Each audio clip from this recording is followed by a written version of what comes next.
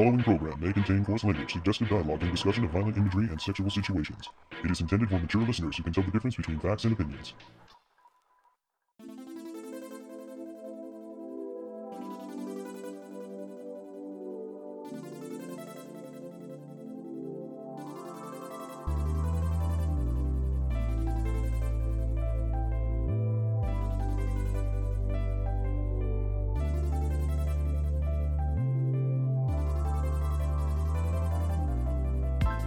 Life isn't better down where it's wetter on this episode of the Toonami Faithful podcast. I am your host, Sketch, and with me I have...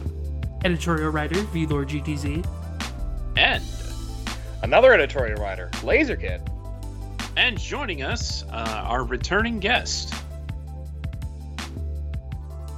It's me, Grant. Sorry, I wasn't sure when I was supposed to talk. I'm here. Clearly not a professional, though. That's all right. Last time we had Grant on, it was to talk about Blade Runner Black Lotus. Yeah, I'm glad to be here and not having to be like a grumpy grump this time. Which is back on the block right now, in the back where it belongs. The best show. Yeah. Everyone loves it. That's Actually, my favorite. I do wish it was the last show on the block instead of Made in Abyss, which, even though it's a rerun, it'd be nice if it was a little earlier. Because I'm not sitting through Naruto Shippuden and Blade Runner Black Lotus just to rewatch Made in Abyss for the 5th time. And you don't have Kuro and me to torture anymore this time, so it's not as impactful. Yes, exactly. But, ooh, that second season. Ooh. It just keeps getting worse. Oh boy, I have things to look forward to. Yes. Perhaps someday that will air on Toonami. But speaking of Toonami, which this podcast is about, they have graced us with some news this fine day as we are recording. A little earlier today, they dropped a schedule update for next Saturday, which I do hope to have this podcast out by then. And that is, they will be celebrating Batman Day with a couple of Batman movies. That will be, yes, the Batman movies. The Batman movies. Which Batman movies are they going to show? I'm genuinely curious. Well, they first will be showing Batman Hush, which they have never aired before. Okay. And after that, they will run Batman Mask of the Phantasm, the Stone Cold Classic. Excellent. Heck yeah, That's a in the great Trinity. choice. Okay. Which feels appropriate because we've just come upon the 30th anniversary of Batman, the animated series. God, Wow. That can't be true. God. It can't be that old. Welcome to the club, man. Welcome to the club. Time. I was in mid-grade school when that show started. Yeah. I just attended a panel for the 35th anniversary of the 1987 Ninja Turtles cartoon, so... Oh, God. Oof. Oh, God. I Help. wasn't even born. I was Please 6. don't say that. Please don't say that. That's not okay. Cowabunga, dude. Okay. It's my That's our favorite cowabunga. That's a cowabummer. Yeah, it's it's a cowabummer. My God. Something else that is a cowabummer is trying to play the Cowabunga collection online with more than 2.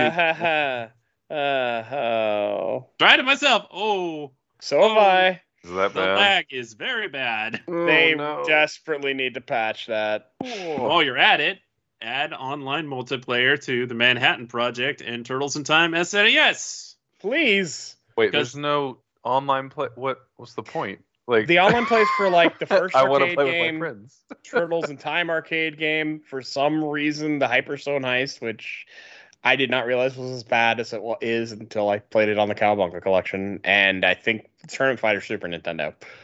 See now, Tournament Fighters. That was a.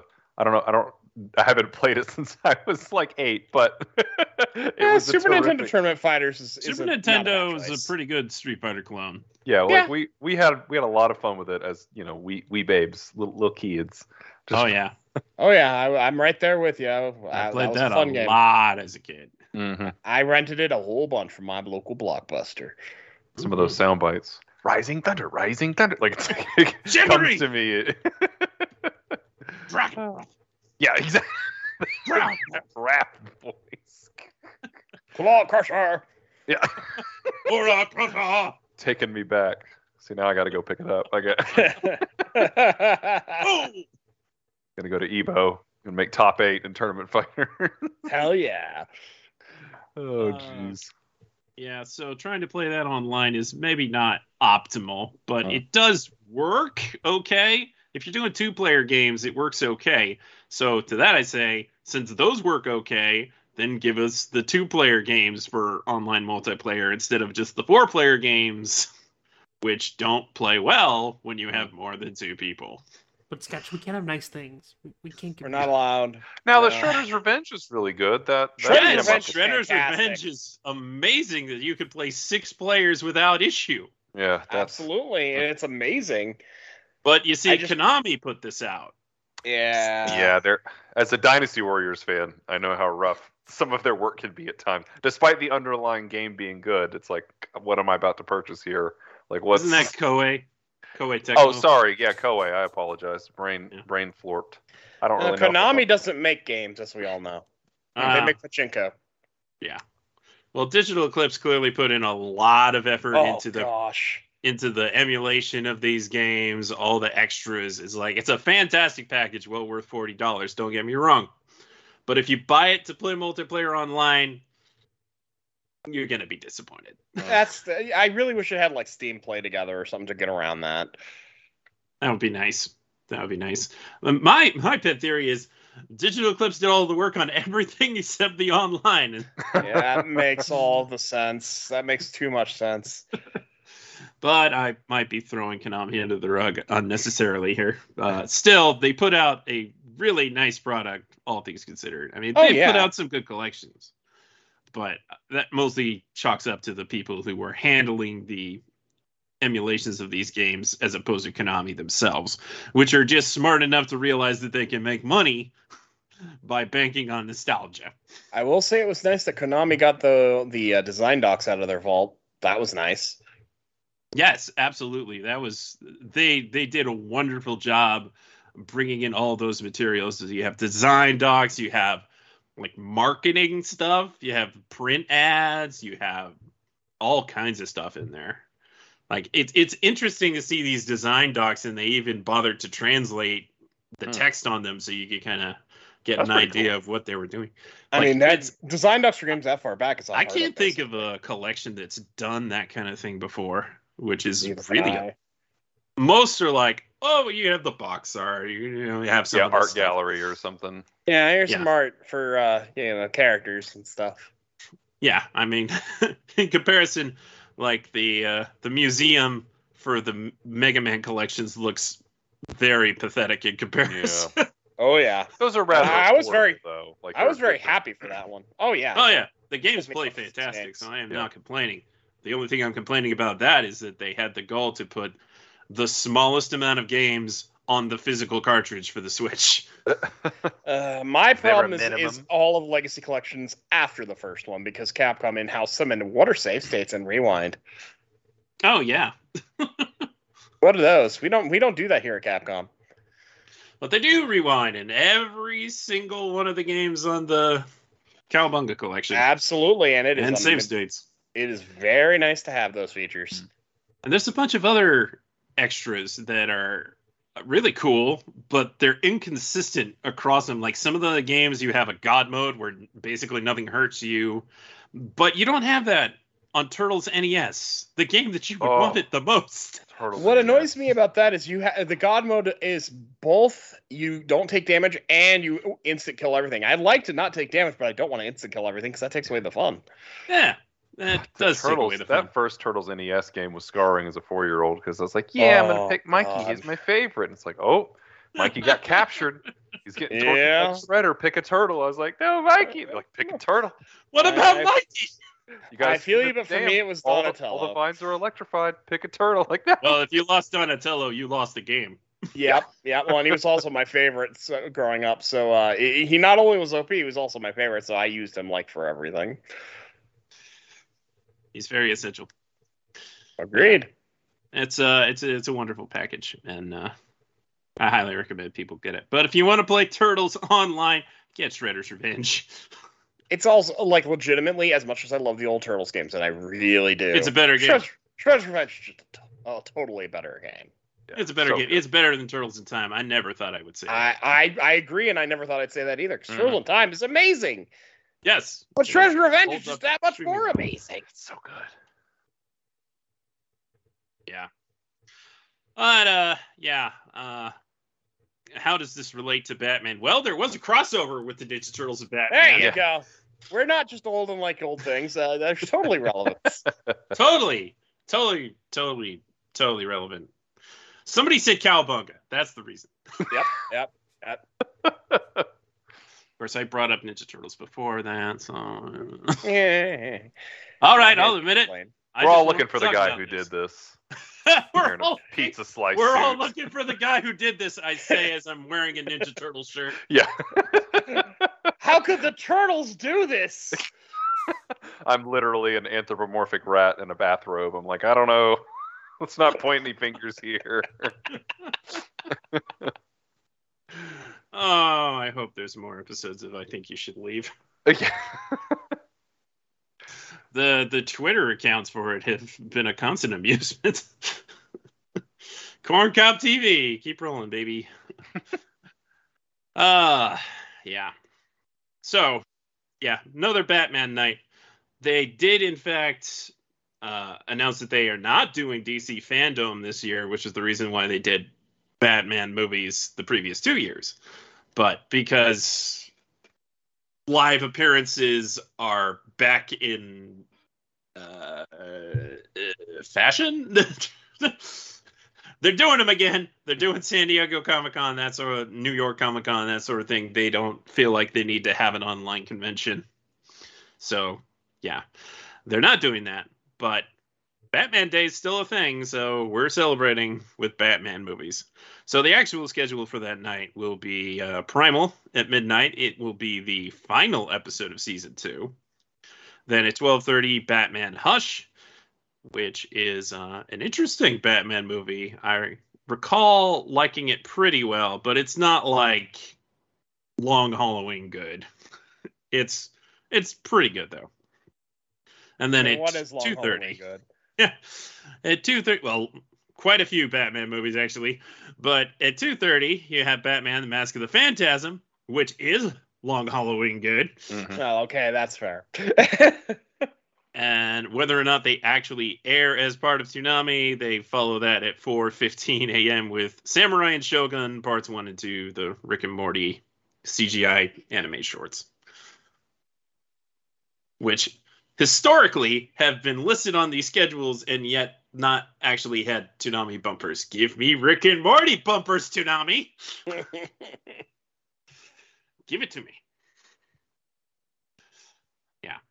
So that's the schedule. Primal, a couple of Batman movies, and a couple of Rick and Morty shorts. So because of that, there's still going to be the question of what will air at midnight the week after Primal ends and the week before Housing Complex C starts airing. We don't know, but they could do more DC movies. They could double up Yashahime to make up for not airing it that week. They could double up Lupin and just move Yashahime up early. Lots of things that they could do. Don't expect anything really exciting. But we shall see. We shall see. But yeah, Batman Hush, it's worth checking out. And if you somehow haven't seen Mask of the Phantasm, definitely watch that. Yeah, that's Oh yeah. one of the greats. Mm-hmm. Absolutely. I remember when that was in theaters, you had credits going, yeah, that's better than the live action one. And it is. And it is. Yes. Yes, it is. It's one of the top 3 as far as I'm concerned. Top 3 Batman movies of all time. Mm-hmm. Absolutely. Right up there with 66 and with Lego Batman. Those are my canon favorites. You're a man of discerning taste. What can I say? I mean, I'd swap out 66 for 89, but otherwise I'm pretty much on the same list. I do like 89 quite a bit. But yeah, I really like Batman 66, the show and the film. So Oh yeah, no, they're fun. I've been finding opinions on Batman Returns have only gotten worse. Oh yeah, Batman Returns is no.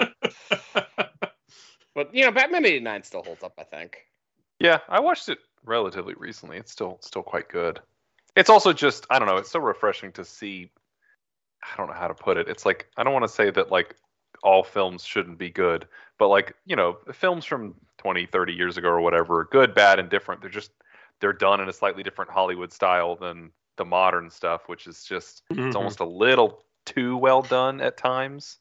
Like, I don't know. There's some rough edges and weirdness to older films that's just very comforting. Like even It's when they're charming. bad, there's It's sort of charm. like listening to vinyl versus listening to a CD or an MP3. Yeah. There's a feel to it. Yeah, and it certainly helps that. I mean, look, I love CG because it can do all kinds of stuff, but it's like, wow, people on sets and they have to understand lighting. They can't just fix it all in post. Like, it's like, man, look at all this, people actually on a set talking to each other and not just in front of a green screen. Mm-hmm. Yeah, they really abuse the green screen these days. Yeah, it's a bit much. It's like, come on, gang, work with me here. Like it's nice to use CGI where that's what the best way to do it. But there are Sure. other ways to do a lot of other things that just Yeah. go, oh, we could just CGI it. Well, no, you shouldn't. Just because you can doesn't mean you should. Yeah, I don't know. It's a bit much sometimes, and you lose something. You lose something when everything is CG and the actors are all. I don't know. It's too much. When everything is CG, nothing is CG. In a world. All right. So, upcoming special Batman night. Maybe there will be more DC movies later in the year. They do have that. They do have Black Adam to promote, and there is at least one Black Adam short film. It's not a movie per se. It's kind of a long episode. And that's pretty good with Shazam and Superman versus Black Adam. Saw that quite a few years ago. Pretty good. I wouldn't mind them running that. Though I don't really have any idea what else they could air. There's probably something. And other times they just, run whatever they feel like it just to fill the time. And there's that Made in Abyss movie.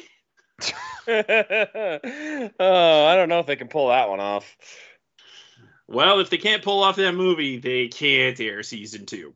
Yeah, That's definitely a good point. And I don't just mean that like people would be very lost if they didn't see, No, you're talking the about movie. the I mean the content, I content. assume. There's still some things in the movie that are maybe too much for S&P compared to what happens in season 2, but it's all pretty weird. That's a good description of Made in Abyss in a nutshell. Such a happy show. Oh, it's a Nothing happy bad show. happens. With sunshine and rainbows. Full The of abyss in the title very is the cute dead giveaway. characters. Yes, indeed. We're not here to talk about the abyss hole. We're here to talk about the abyss at the bottom of the sea. It is the Fishman Island arc of One Piece. But first, Toonami more recently aired the Film Z tie-in arc of One Piece, which is fairly inconsequential, but we're going to talk about it ever so briefly. Why does this even tie into Film Z? I mean, it's really It has the new Navy. barely. Oh boy. Yeah, barely. But it's there. We exist, you guys. Come see us in the movie. Also, tying the film into a movie that is not canon in any way. That's called wisdom. Right? When your it brain gets literally- big enough, you'll understand. It literally can't take place because as soon as the Straw Hats get to, okay, all right, if it took place right after this mini arc, before they got to Punk Hazard, I guess technically maybe. But no, not really. Because as soon as they get to Punk Hazard, they are on a whirlwind adventure with destinations. One after the other, after the other, after the other. All the events just kind of explode because of the other event. Yeah. Uh-huh. I mean, they kind of did the same thing for Strong World. They had the tie-in for that. Yeah, but Strong World actually could Strong World- fit. Kinda, yeah. It's like other than like everyone being together, like the actual like it's hard to like time that out just right, but like the actual content and like the villain they're fighting, that could have been an arc, right? And like Oda was involved, so it all fits pretty well. But it is like, okay, when would they have had time for this with all of them there? It would have had to have been before they got to Sabaody after Thriller Bark. Right, exactly. Yeah. So it's like it could have happened, right? So like It that could that's have cool. happened. Yeah, it was like, thankfully the movie event's not very long. It's like a day. Yeah. The one Oh, sure. that reminds me of a Sure. short-lived podcast thing I was doing with a friend of mine, and it was where we were talking about all the Dragon Ball movies, and one of the like challenges that we gave ourselves at the end of every episode was trying to make it fit in canon, and it just Oh, worked no. ridiculous. There's only like one of them that works. Yeah, kind of. it's like so. Over time, we just had to keep coming up with more and more complex, like deep fandom wiki. Like, okay, so if they use the Dragon Balls to wish for another dimension, right? Like, like it was. But the only one you don't have to fight around is movie 9. Yeah, that could have happened But- before Trunks went back to the future. That one is plausible, but a lot of them it's rough. Oh god, my favorite one's actually the first one. It's just like, how does people not recognize Gohan if this happened before Z? Yeah, Oh, yeah, Dead Zone. yeah, that's Yeah. good. Mhm. But then you run into the problem that they actually have the Garlic Jr. arc. We don't talk Yeah. about the Garlic Jr. arc in the Dragon Ball fandom. We don't Hey, talk now, about the hey, Sacred Water. We talk a little bit about it because Well, we do. Krillin's white suit. That Mm. look is killer. That is That is a killer look. You That are is a not great wrong. look for the best boy. However, there's not much else to talk about, really. Well, I mean, he did name his daughter after his fake girlfriend in that arc. Ooh. Decisions were made. Decisions were made. Did Toriyama actually name her after that? Or I how don't does- know if how it was does that intentional. work? Legitimately, I don't know if it's intentional, but they're both named Marin. I know There's that no telling with there- Toriyama. there's a There food really isn't. pun for Marin's name. Yeah, like I said, there's no tell. Well, like Grant said, there's no telling. Because I know I mean, parts of Z's anime and the manga were running concurrently. And that's why there's so much filler. Yeah, exactly. So, yeah, by the time that Krillin's daughter was introduced, obviously that filler would have aired. Oh, So, long beforehand. yeah. So, stealing ideas from the filler writers, are we, Toriyama? It's No, There's just no I way to won't know give though. him Even that if you much asked credit. him, he would probably just say like, "Dragon Ball, isn't that for nerds?" Like he would know or The care. man doesn't remember anything about his own story. He forgot Master Roshi, for God's sake. He'd still be thinking. He'll be like, "Did I ever tell you that I worked on Dragon Quest?" And that's pretty much probably the end of it, right? Like he's like, "I drew a lot of guys with the sword." Ah, Dragon Quest. I remember that game Dragon series. Togashi has entered the chat. Yeah. Tell me more about that. There was actually recently some clip from an interview between Oda and Toriyama. Yeah, that's a great one. What is it with That one Talpe? obsessed Dragon Ball fan, only this time it's Oda. Yeah. Oh, yeah. I mean, if there is not like the like most clear difference between these two mangaka in terms of like not only what they do but what they think about their work and how they like care about it, because Oda's like, I'm the biggest Dragon Ball fan, and oh, you remember how you made Talpe and you threw the log, and Oda, like Toriyama's like, what? What? Like, he's like, did I do that? Like, I love it. I think it has to do with the writing stuff, because Toriyama's very much a Discover writer. He kind of makes it up as he goes. Yeah. Mhm. Yeah. the writers of this filler arc were clearly making things up as they go. Oh, well, I mean, that's just a rule of filler writing right there. So after the Straw Hats have a lovely, well, it's not a reunion, but they meet some possible other family members of Laboon's whale family, and then they they get up on the surface, and suddenly there's marine ships everywhere, but it's all a mirage. The weather in the new world is very strange. So Luffy's like, I'm gonna punch them. Wait a minute, they're disappearing. Oh, don't worry, guys. It's all just a mirage. Sure. Okay. Well, now that we've dealt with that weather weirdness, they decide, let's have ourselves a meal. Because, default with the Straw Hats is Sanji, cook something. Mm-hmm. Sanji, meat! Now. So Sanji goes and he starts cooking some food. And then he calls someone to come check out the food. But the food is gone. What could be the cause of the food disappearing? Apparently, Okay, Luffy. Get it's out a of here. very, very tiny creature. They think it's some kind of ghost bug. Ah, yes. It was not, in fact, Luffy that stole food this time. Yeah, not this. Well, I mean, give Sanji some credit. His immediate thought was, you guys ate it, didn't you? I mean, can you blame him? I don't blame him. That would be my first assumption as well. Mm-hmm. No, they're dealing with a very tiny person. Very tiny person. Just a little guy. Who Yeah. I will resist is the urge to actually make a Dressrosa reference. a giant. She is a giant, and therefore has a giant appetite. That's the logic we're going with. That feels consistent with One Piece's world, so I'm not even going to argue with it. Yeah.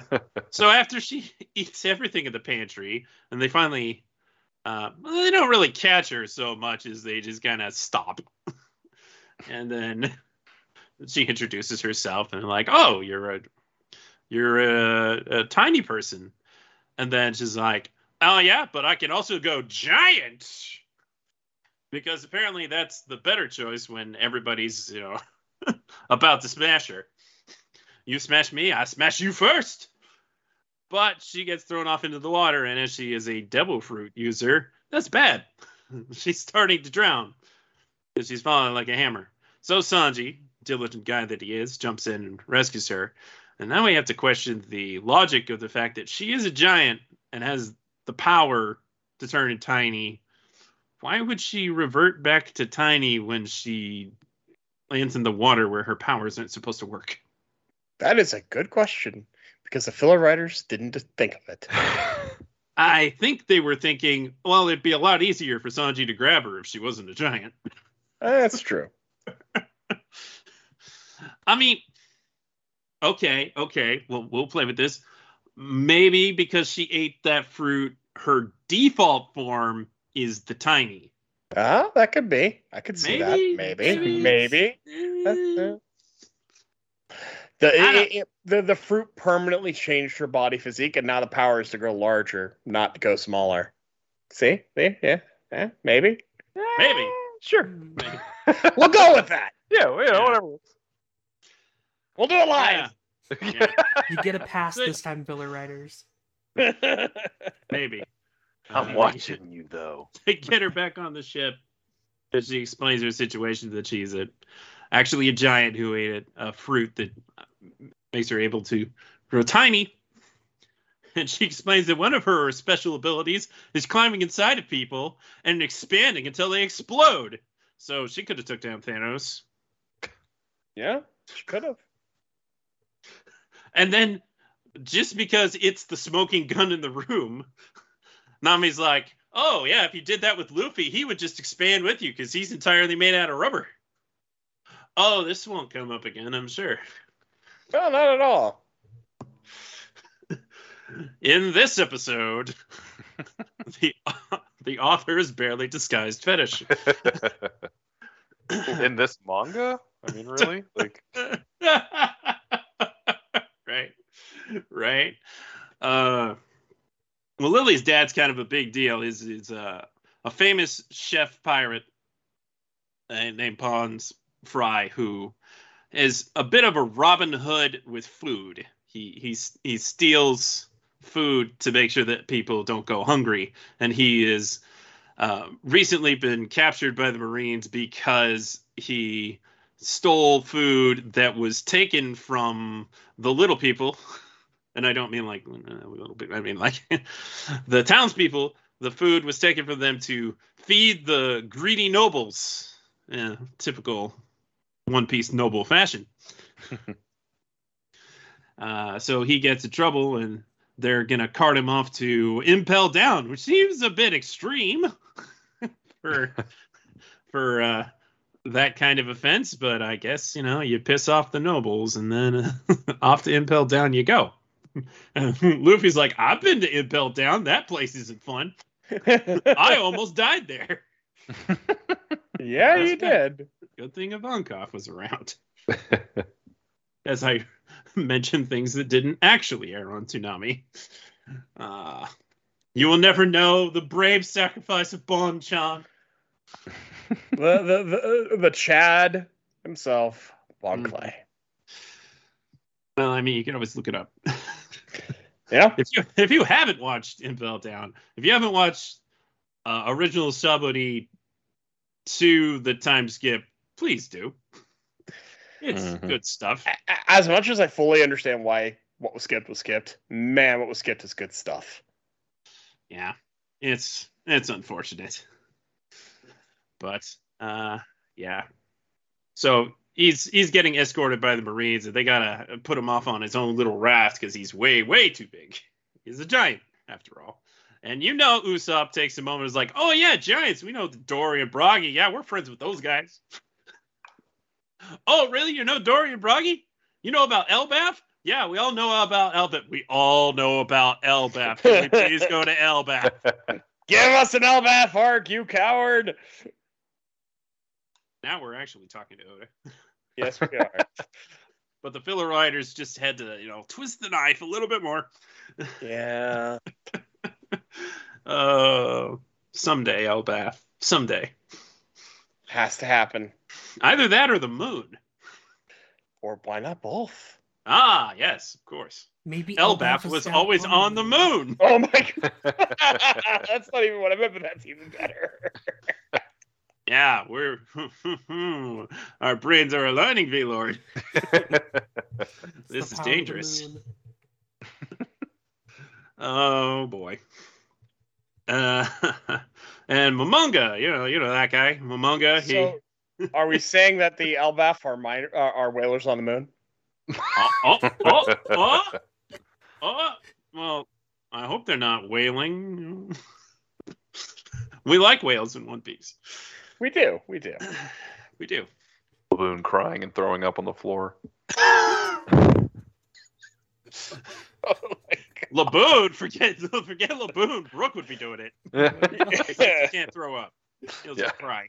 He'll start to act like he's going to throw up. Oh, I feel sick of going to throw up. Oh, but I can't. Oh, bone joke, and then run off. My stomach is bone dry. I'll feel better tomorrow. Oh, God. That was a good one. That was a good one. Thank you. No bones about it. Yes. So Momonga, what level in the Marines is he? He's like a vice admiral? Something like that. He's the guy who escorted Boa Hancock to Impel Down. Again, things that didn't get shown on Toonami. And he is now escorting Pons, and they are all attacked by the Neo Navy. Ooh. Because we're tying into Film Z. And this guy, Shuzo, he's trying to prove himself. So he's trying to kill Pons Fry because he's a pirate. And that's what the Neo Navy do. They kill pirates indiscriminately. I mean, as one does. You know, justice system. Who needs that? We just kill the pirates. Yeah, Well, exactly. how do you know which ones are pirates? Because I said they're pirates. So soon we have a three-way battle between the Marines, the Neo Navy, and the Straw Hats as they're trying to get custody of Pons Freeman. And yeah, somehow this filler Neo Navy guy has the techniques of the CP9 and are actually a decent match against Luffy's hockey. Excuse me? Eh. I mean, hockey's not that big a deal, right? Everybody's got it. Yeah, Yeah, everybody in the New World had hockey, but I mean, especially Canada. huh? Hey. Hey. I'm sorry. Bad joke on my part. You just take that joke with Zamboni and get out of here. One Red Piece light was in Canada abnormality. all along. Who would have guessed? Only Drum Island. Despite being filled with Florida men. Despite. Yes. Despite. It can take place in different places. Sure. Florida man isn't really about location, right? It's a state of mind. It's a state of mind, you say. There are many Florida men in One Piece, to be sure. To be sure. Right. So Zoro fights Bumanga, who's a decent swordsman, and Luffy fights Shuzo. They get away, and Luffy's like, "All right, now let's do that volcano cooking." And Chopper's like, "No, he's hurt." And he's like, "No, I must repay their kindness. It would be shameful if I didn't do it. So I will give the Luffy man the food he wants." No, but sneaky Neo Navy, they trek the Straw Hats down and start attacking them. So once again, we're fighting. And Luffy has to fight this Shuzo guy again. Only this time, a lily ends up inside of Luffy and expands to giant form. They're going to combine? Yes. They're combining. Super When did this turn into Gurren Lagann? Which, strangely, doesn't rip Luffy's clothes, just kind of expands them. And because she's wearing this helmet with horns on it, some horns poke out of Luffy's head. It's probably best not to think too deeply about this. But Devil Luffy. Where's the butt? Where's the boobs? Come on. We don't want to do that. I will say, in the expansion sequence, there was a time when the camera was kind of lingering on Luffy's pants, and I was like, "Stop!" Okay, good. No, let him finish. Let's see what's going on here, right? Let the man speak. That Shuzo's like, "Whoa, now that you're big, you'll be slower." And Luffy's like, "Haha, gear second." At which point Luffy becomes the Colossal Titan, blowing off steam everywhere. Da, da, da, da, da, da, da, da. And then, why doesn't that fry Lily to a crisp? Because you would think the heat would be really hot inside of his body. You would think, but apparently, no, it's fine.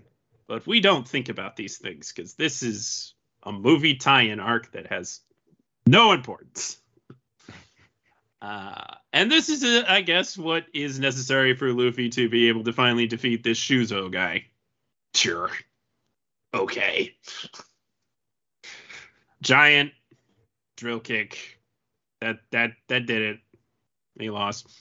Oh, by the way, these Neo Navy guys are so dedicated to their cause that when they run out of torpedoes, they're like, "We will use our own ships as torpedoes."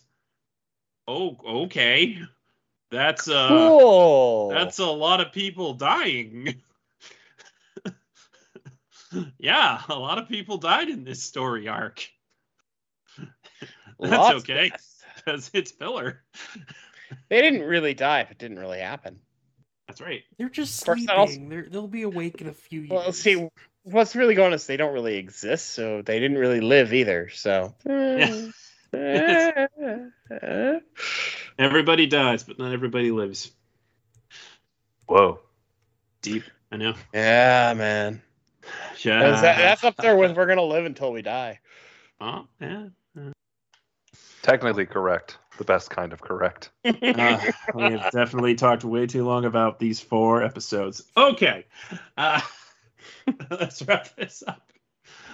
Now that they've saved everybody again, they finally get that volcano cookie. They do a neat little sequence where they're showing him cooking over the volcano. It's like, oh, he's literally cooking things over the volcano. Cool. If you can smell what Luffy is cooking. Yeah. The food is delicious. And then they part ways. And then we get back to the blue-haired girl, Ain, who talked to Shuzo earlier in this arc and is now talking to the main big bad of Film Z, Zed himself. And I'm like, well, do you think that the Marines know what we're up to? And he's like, no, those men will never talk. They're too proud. Those guys are nerds. My men will never talk, even under threat of death. Well, yeah, if they're willing to make themselves human torpedoes, then I suppose they're probably willing to die for the cause and not say a word about your, frankly, insane plan to kill all the pirates. And if you haven't seen Film Z, it's on Netflix. Definitely worth watching. Yeah, it's a good movie. It's interesting to compare the ideals of Luffy and Zed. They obviously don't agree on many things, but Zed is a compelling character because you can now kind of feel for his plight, how he was a good man at one point, but he just couldn't keep going the same path and eventually turned to extreme measures in order to get revenge on pirates, because he thinks pirates are so awful, and that he actually believes that the world government isn't doing enough about pirates. Yeah, not enough. Totally. Yeah, that makes total sense. Okay. Now let us return to where we left off in the Fishman arc, which was right about when Jinbei decided to tell everybody the things that were happening 15 years ago on Fishman Island. And everybody's listening intently. Everybody who's there, anyway. Everyone who is not named Luffy. Luffy. Everybody's there. Sanji's looking there stoically. Nami's standing there in a pose that emphasizes her bust and butt. And Luffy's sitting there quietly, and you think, oh, is Luffy actually, being serious in this moment? No, he's asleep. He falls asleep very early on. He's a sleepy boy. He sleeps whenever backstories are discussed. He has no interest in backstories. It just doesn't. He's True. Not interested. Just as a backstory. All right, nappy time. Now, all right. Maybe that tea that he drank made him sleepy. I mean, he did the same thing when Nami was telling her backstory back in Kokoyashi. I think this is pretty consistent. It is fairly consistent. I think he's just allergic to lore at this point. Yes, that's exactly what he just, he's like, oh, backstory? Wake me when you're done. You guys give me the Cliff Notes later. Actually, don't even do that. Don't even worry about it. It's fine. What happened in the past? The past can't hurt. But it's in the past. Bro, I'm not about to read all that. I'm Yeah, happy exactly. for you. Or sorry I'm that happened happy to for you, or I'm sorry that happened. Yeah, Luffy is the reason TLDRs exist, except for I don't think Yeah. he'd even read those. No. The will of TLDR.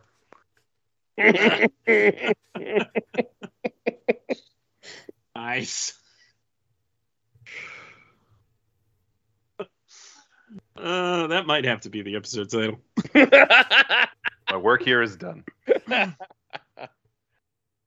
So, obviously, Jinbei has a lot to explain because letting Arlong go free, though he begrudgingly did so, kind of ruined Nami's life and everybody at Kobayashi Village, and probably, quite frankly, a lot of other people. Yeah. But it's like, but let me explain. A lot happened before that. The Fishman Island, 15 years ago, there were two pinnacle figures. There was Fisher Tiger, the leader of the Fishmen districts, who fought for the freedom of fishmen. And then there was the Queen, Otahime, who petitioned for the freedom of fishmen very intently. And she was a bit of an interesting queen. She tried to understand the problems of the people, perhaps to an extreme amount. There's probably something about her that she can actually feel the feelings of others. I think that might be canon, that she can actually feel the feelings of others, some form of hockey or something. I could definitely see that. So she's very empathetic, but also extremely stubborn. So when she's berating somebody, she takes it to fairly extreme measures to the point of breaking her own hand. But to her credit, when she gives you a lesson, you tend to take it to heart. She really hammers it down. Though she can sometimes be kind of contradictory to herself. But Fisher Tiger, on the opposite end of the scale, who rose up in the Fishman district, which was originally kind of a orphanage, but got too unruly and all the bad fishmen started hanging around that town, and it's became a lawless place. But Darrell would like to hang out there. That sounds like his kind of place. Yeah. Eventually, Fisher Tiger rises up from that by proving that he could beat up any of them, including Jinbei. And he decides that he will go on a journey. And when he comes back, he talks to the king and the queen and says that he has witnessed human nature and he has to go free the slaves in Marie Joie, which is a big, big, big, big no-no, like the biggest no-no imaginable. And this is something Luffy already knows about, so it's okay, he's asleep. Because he heard it from Boa Hancock. Something else that did not happen on Toonami. It happened in Amazon Lily. It did. So Fisher Tiger does manage to go to Marie Joie, free the slaves, indiscriminately freeing any slave of any race. And then he escapes and he returns and he has to form the Sun Pirates as a way of trying to evade the government for as long as possible. But he also forms the Sun Pirates as a way to take away the shame of slavery for anyone who was a slave by branding every member of the Sun Pirates with the sun symbol. And if they were a slave, the old symbol was branded over. So, cleverly, nobody could distinguish whether somebody was a slave or not. still pretty hardcore to brand all of your crew. So, and that also extends to a little girl named Koala, who they meet on their journey, who just wants to return home, but is so damaged by her experience as a slave that when she meets the Sun Pirates, her immediate thought is, they're going to kill me if I don't start making myself useful. And there's just this disturbing smile on her face at all times, because she's had these experiences where if you showed any kind of displeasure at your experience, that it would only get worse. Because as we all know, the celestial dragons are terrible, terrible, terrible, terrible people. Yeah. And naturally, all the fishmen on Fishman Island want nothing to do with humans because their only experience with humans tends to be bad. Pirates come into their town, wreck up places, and then leave. They know about the slavery. They know how fishermen are treated if they go up onto the surface and the likelihood of them becoming slaves. It's a pretty tall order to ask the people of Fishman Island to accept humans and believe that there's any good ones out there. Yeah. So, tall order for Otohime, but darn it, she gonna keep trying. She keeps petitioning, she keeps giving speeches and rallies, and runs around town trying to get people to sign the papers. Bless her heart, she just keeps trying. It's like that person on the street who's always telling you that they need your help to sign this petition. Well, imagine that that's your queen. Yeah, exactly. Well, among Fisher Tiger's group is the Arlong pirates. Arlong, Hachi, the other guys whose names probably don't matter. You know, the guy with the long face, the lips, and the fishman karate guy. They're there. Yeah, as they were part of the Fishman District, and they had apparently formed the Arlong Pirates. But then, when Fisher Tiger formed the Sun Pirates, he decided to join Fisher Tiger because he has a great deal of respect for Brother Tai, as he always calls him. And Jinbei also joins the Sun Pirates, as he also has a tremendous amount of respect for Fisher Tiger. And before that, Jinbei was a member of the Royal Army for Fishman Island, guarding the Ryugu Palace and the king, the queen. But he had a debt to Fisher Tiger, so he decided to go with the Sun Pirates. And the Sun Pirates decided they're going to take Koala back to her home. They finally obtain a log post, an eternal post that'll get them to her home island. Arlong doesn't like this at all. He doesn't think that anything good will come from spending any time with humans, and just assumes wants to kill the girl because she'll eventually grow up to hate them. But the others try to soften Koala's feelings towards fishermen and, frankly, anybody else who she doesn't know, because all the strangers in her life have been bad people.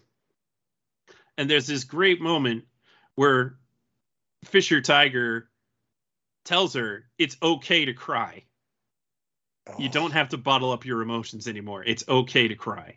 Mm-hmm. Like, oh, that one gets me, man. That one is such a scene. It's beautiful. And now they spent a good amount of time with Koala, but she's still kind of not really sure if she is comfortable around the fishmen. And Hachi's like playing games with her, and Arlong's picking on her, but he's the only one that's really doing that. And Jinbei's trying to understand why she's afraid of them. She says, I just don't know much about you. and I'm scared. And Jinbei's like, somebody else had those feelings as well. He's talking about Otahime. It is not fear or hate per se. It is fear, but it's not necessarily hate. True words, true words. This arc is about racism. A little bit. Very unsubtly about racism. Who would have guessed? Also about drug abuse, but we'll get to that. Oh God, I was waiting for that one. It's very much the drug abuse storyline's almost basically like after school special level. Drugs are bad, okay? I mean, they're not Mhm. good per se. Yeah. I mean, well, some, it depends. It depends. Steroids are bad. Actually, steroids. Steroids have medical can- uses. Medical uses, yes. Drugs are bad. Asterisk. Using drugs for not medical reasons is a bad idea, kids. Athletic enhancement is bad. Consult with a doctor. Consult, You know. consult with your physician. Drugs that will kill you in the long run that say that, hey, I'll help you now, but I'll hurt you later, are a bad idea. Hey, Aladdin was the doctor on the ship. Does that make him the physician? Oh, you. Oh, boy. Oh yeah. It's pretty hardcore that Fisher Tiger branded a little girl. But it's not the first time she was branded. I guess. Yeah. Look, Mom, Dad, I have a cool tattoo. Hachi's characterization feels rather inconsistent. It feels more like he is now than what he would have been back then. Yeah. Yeah. Like, he's, he was kind of teasing Koala, but he seemed like a really nice guy back then. So why, you would think at the very least, when Arlong has Nami living with them, that he would be kind to Nami, but he's not really.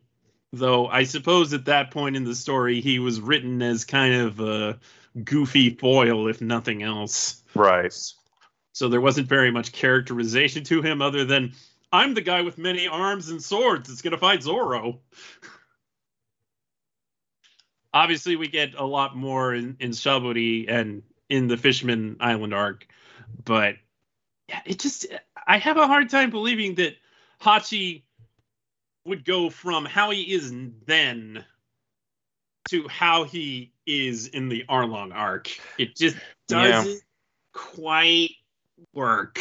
Yeah. I mean, this is a thing in any time. I mean, obviously, anime and manga do this relatively frequently, right? Where you introduce a villain and then later you're like, oh, well, let me tell you the backstory, and that'll change how you feel about him. But really, the struggle with any of those attempts, it's like, okay, am I supposed to feel? The characterization can get weird because again, it's like, when I first met you, you were a mustache or tentacle twirling villain. Now, I have to take you seriously, and then on top of that, am I supposed to feel bad for you? It's tough, right? It gets weird. Here comes the redemption arc for Vanderdecken. Yeah. Ugh. Oh, that ain't ever gonna happen. I did not expect to see Arlong cry ever. No, I didn't either. But, well, when they finally take Koala to her home island and Fisher Tiger, first of all, this was a bad idea. Why not take more than one? And you should.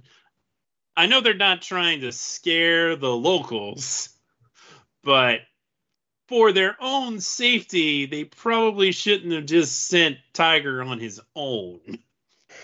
Yeah. Just saying. But of course, the locals are like, "Oh no, a fishman, Koala, you're just not thinking straight. They're bad. They're bad people." Like, no, they're nice. Not even gonna thank him for saving your daughter. That's real great, lady. That's real nice. It's wonderful. Of That's setting a course. great example. They have the dilemma that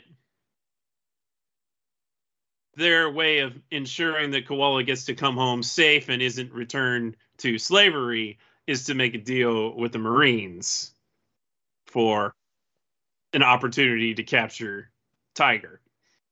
So that's how that goes. And Right. he fights his way as best as he can, and eventually Jinbei comes to help and does a number on Admiral Strawberry. That guy took a beating. But he's been badly wounded. They've shot him many, many times, and they get him onto the ship. And they're on a Marine ship, as opposed to their own ship, which was largely destroyed. And all they have are the blood of everybody that's there and the blood that they have from the Marines' supplies. And none of the fishermen have the right blood to give Tiger a transfusion.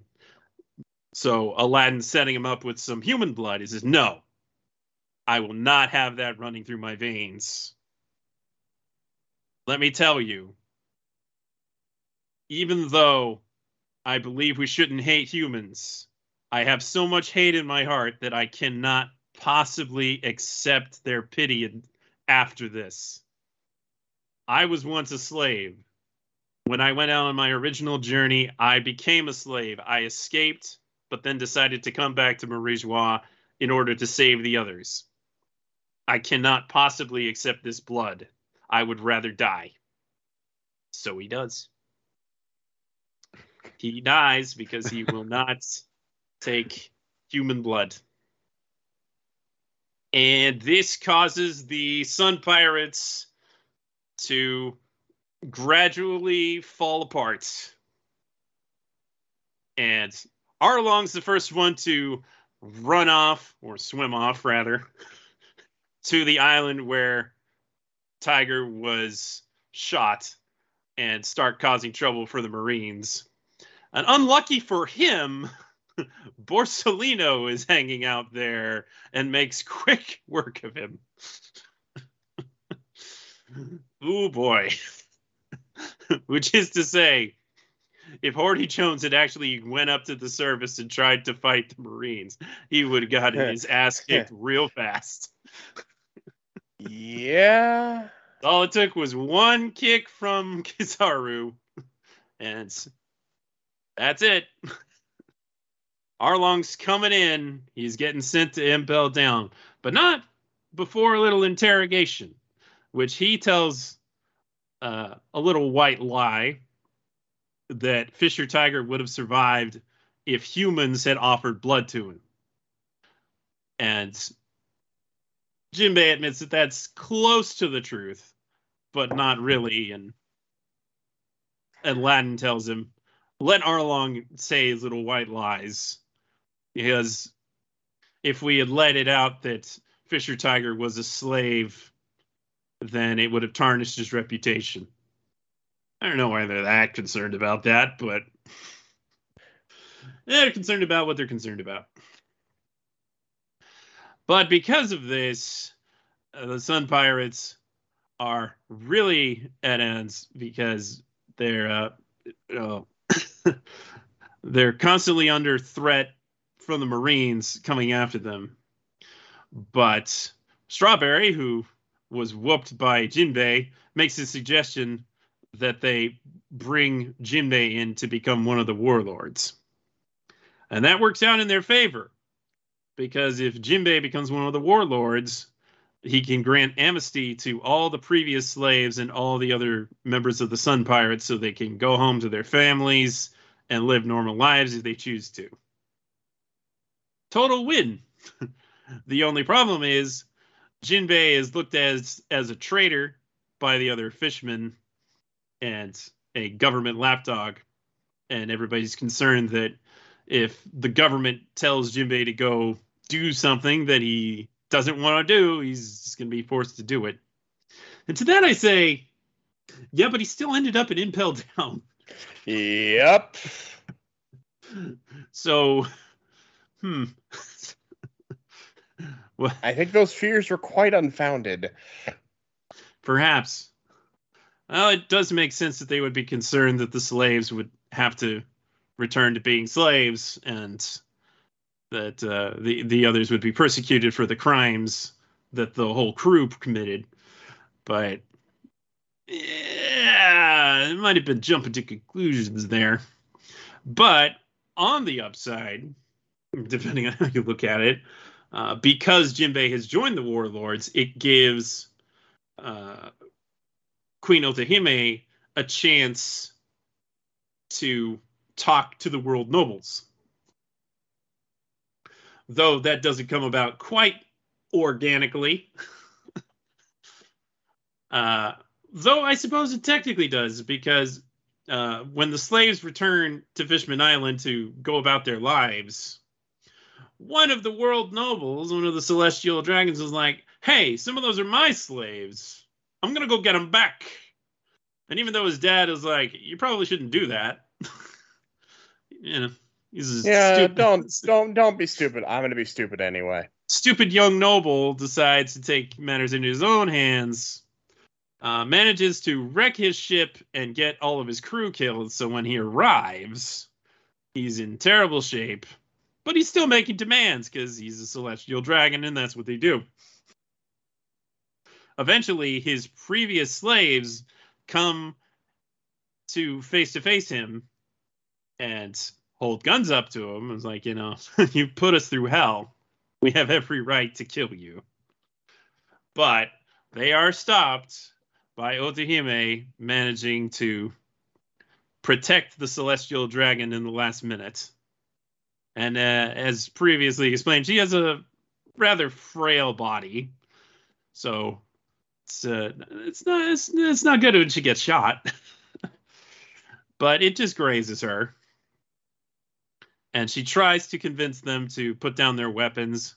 But this piece of crap celestial dragon takes advantage of that moment, gets his gun back, and holds up the gun to hold the queen hostage. Well, things don't go quite as well for him as he had hoped, because suddenly Shirahoshi lets out a big scream and giant sea creatures appear and scare the crap out of him, which causes him to pass out. Now, this is also the moment when Vanderdecken's like, ooh, she summoned those sea creatures. I know about this legend. Only my family knows about this legend, or so I think. I must marry her. Yeah, but she's like a little girl. I don't make sense. Don't ask me to. Oh, Vanderdecken. I wish you didn't exist. I wish you didn't exist too. He's kind of he's not only squicky, he's also incredibly stupid. Mm-hmm. Well, after that, Aladdin begrudgingly offers to treat the guy because all the other doctors were kind of refusing to do it. And they managed to patch him up, get him a ship, get him a crew to take the ship up to the surface. He's not taking any of his quote-unquote property back with him, but he's being allowed to return to the surface. He's already making threats about how the fishmen will pay for their disrespect. What a piece of crap this guy is. That's a celestial dragon for you. Mm-hmm. And Otohime offers to go with him in order to have a conversation with the world nobles. Okay, well, that's a scary prospect. Surprisingly, she does manage to make it back. Thus proving what she wanted to prove to the whole kingdom, that while the king could have gone and been perfectly safe, they really couldn't have harmed him in any significant way because he's a big, strong warrior man. Her little frail self was able to go up to the surface, speak to the world nobles, and return with a notice explaining that the world nobles were willing to bridge the relationship with the fishermen. I have a hard time believing that's actually the case. Yeah. Now, don't get me wrong. Sometimes the world nobles do things that you would find contrary to their prior actions. But I don't know about that. But with that hope in their hearts, they managed to get many, many, many petitions signed. And after several more days of collecting, they've collected quite a lot of signatures. But that is when tragedy strikes.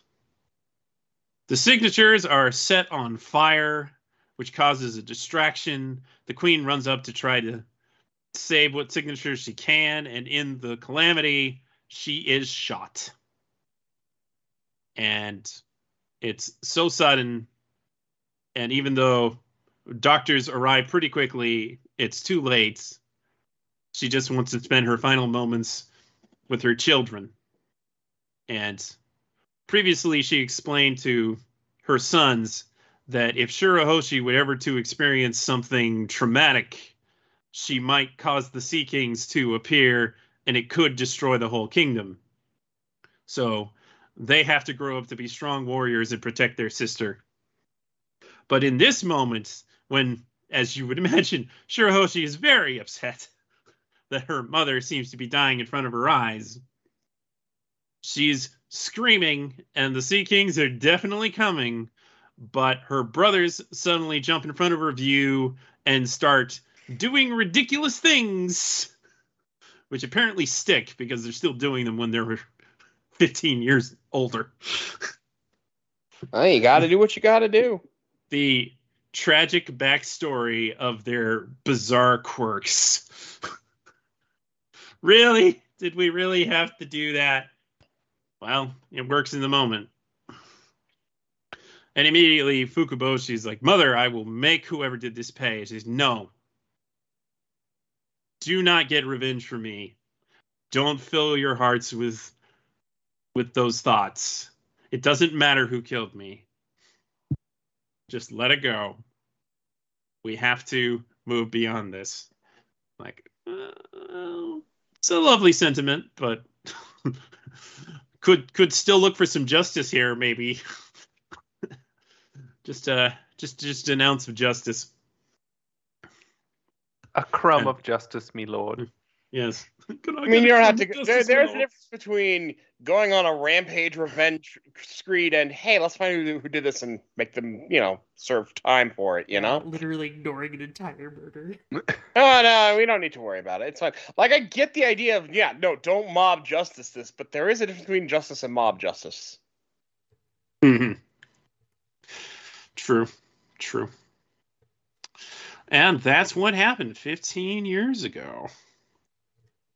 Oh, yeah. And in that very distressing moment when Shirahoshi first notices that her mother might be dying, Vanderdecken walks up and is like, oh, don't mind me. And away I go. And that's how he manages to touch her and is able to start sending her things relentlessly. Oh, Vanderdecken, you horrible piece of crap. There's also this moment where they actually explain a use for the tamate box. And one of his crewmen's like, well, if you have her open the tamate box, she'll instantly get older. And Vanderdecken's like, yes, if she turns older, then it won't be as creepy. She's still going to have the brain of a child, but... don't worry about that, sir. We already think you're a creep. Oh, that's right. Well, I could just wait 10 years or something. Oh, man. Oh, boy. And, It's a mess. Terrible. And thus ends story time with Jinbei. In which point, Luffy is like, oh, wait, I was asleep for most of that. Oh, what? There was a story? Yeah. Let's go kick somebody's ass. And that's when Robin shows up and is like, I saw a poneglyph. And at this point, Jinbei and Luffy have a little bit of a disagreement as to how to proceed. because some of his crew are, at least he thinks some of his crew are trapped, and they also have to save the king. And Jinbei's really trying to get Luffy to understand that if Luffy rushes in and whoops Horty's ass as he should, yeah, it's gonna have bad optics. What they need to happen is to set up a stupid scenario in which the people of Fishman Island all want Luffy to save them. Okay? That's apparently what we're going with.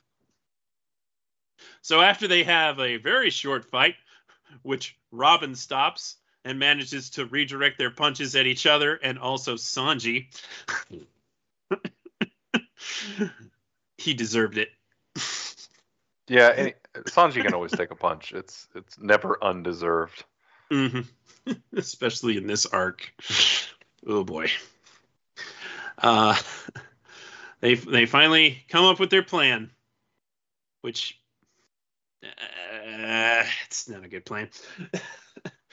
But Shirahoshi and Jinbei arrive first, and Jinbei gets caught for reasons. And then after they finally get the people to call out for Luffy to be their hero, he appears once again, hiding in the poor shark. But at least Megalo wasn't, suffering from having Shirahoshi in his mouth too. Oh God, poor Megalo. Yikes.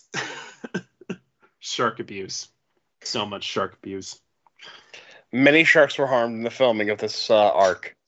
Yes, indeed. So now we've come to the big battle. And it sure is a lot of fighting. We do finally get a mecha. They finally get the Robo. Yes, Frankie busts out some new toys. A motorcycle and a tank. And was there a third thing? I think it was just two things. I think it was the two, and then they combine. They combine into General Frankie. And all the boys are like, that's so cool. And Robin and Nami are like, meh. Chicks If do only not dig Oars- giant robots. If only Oars survived this long, he too could have seen the Robo. Aw, he would have enjoyed it. He would have. He definitely would have enjoyed it. Also, the ridiculousness of General Frankie, that some of the moves are just Frankie opening a window and attacking. Yeah. Why? Oh, because that would be the most amusing thing. That makes perfect sense. Also, I love the tank with the what kind of animal head is it? Is it? I don't remember what kind of animal it is. I don't either. But it shoots Feel up like him a and goes. bad One Piece fan. Yep, I remember that. Is that a Fantastic. hippo? I know the motorcycle's a rhino. That bothers me. What was that other one? Nah. Yeah. Horty's crew all have very specific skills. There's the cookie cutter shark who wrecks up the candy factory. I'm sure there'll be no repercussions for that. No, not at all. And we get kind of a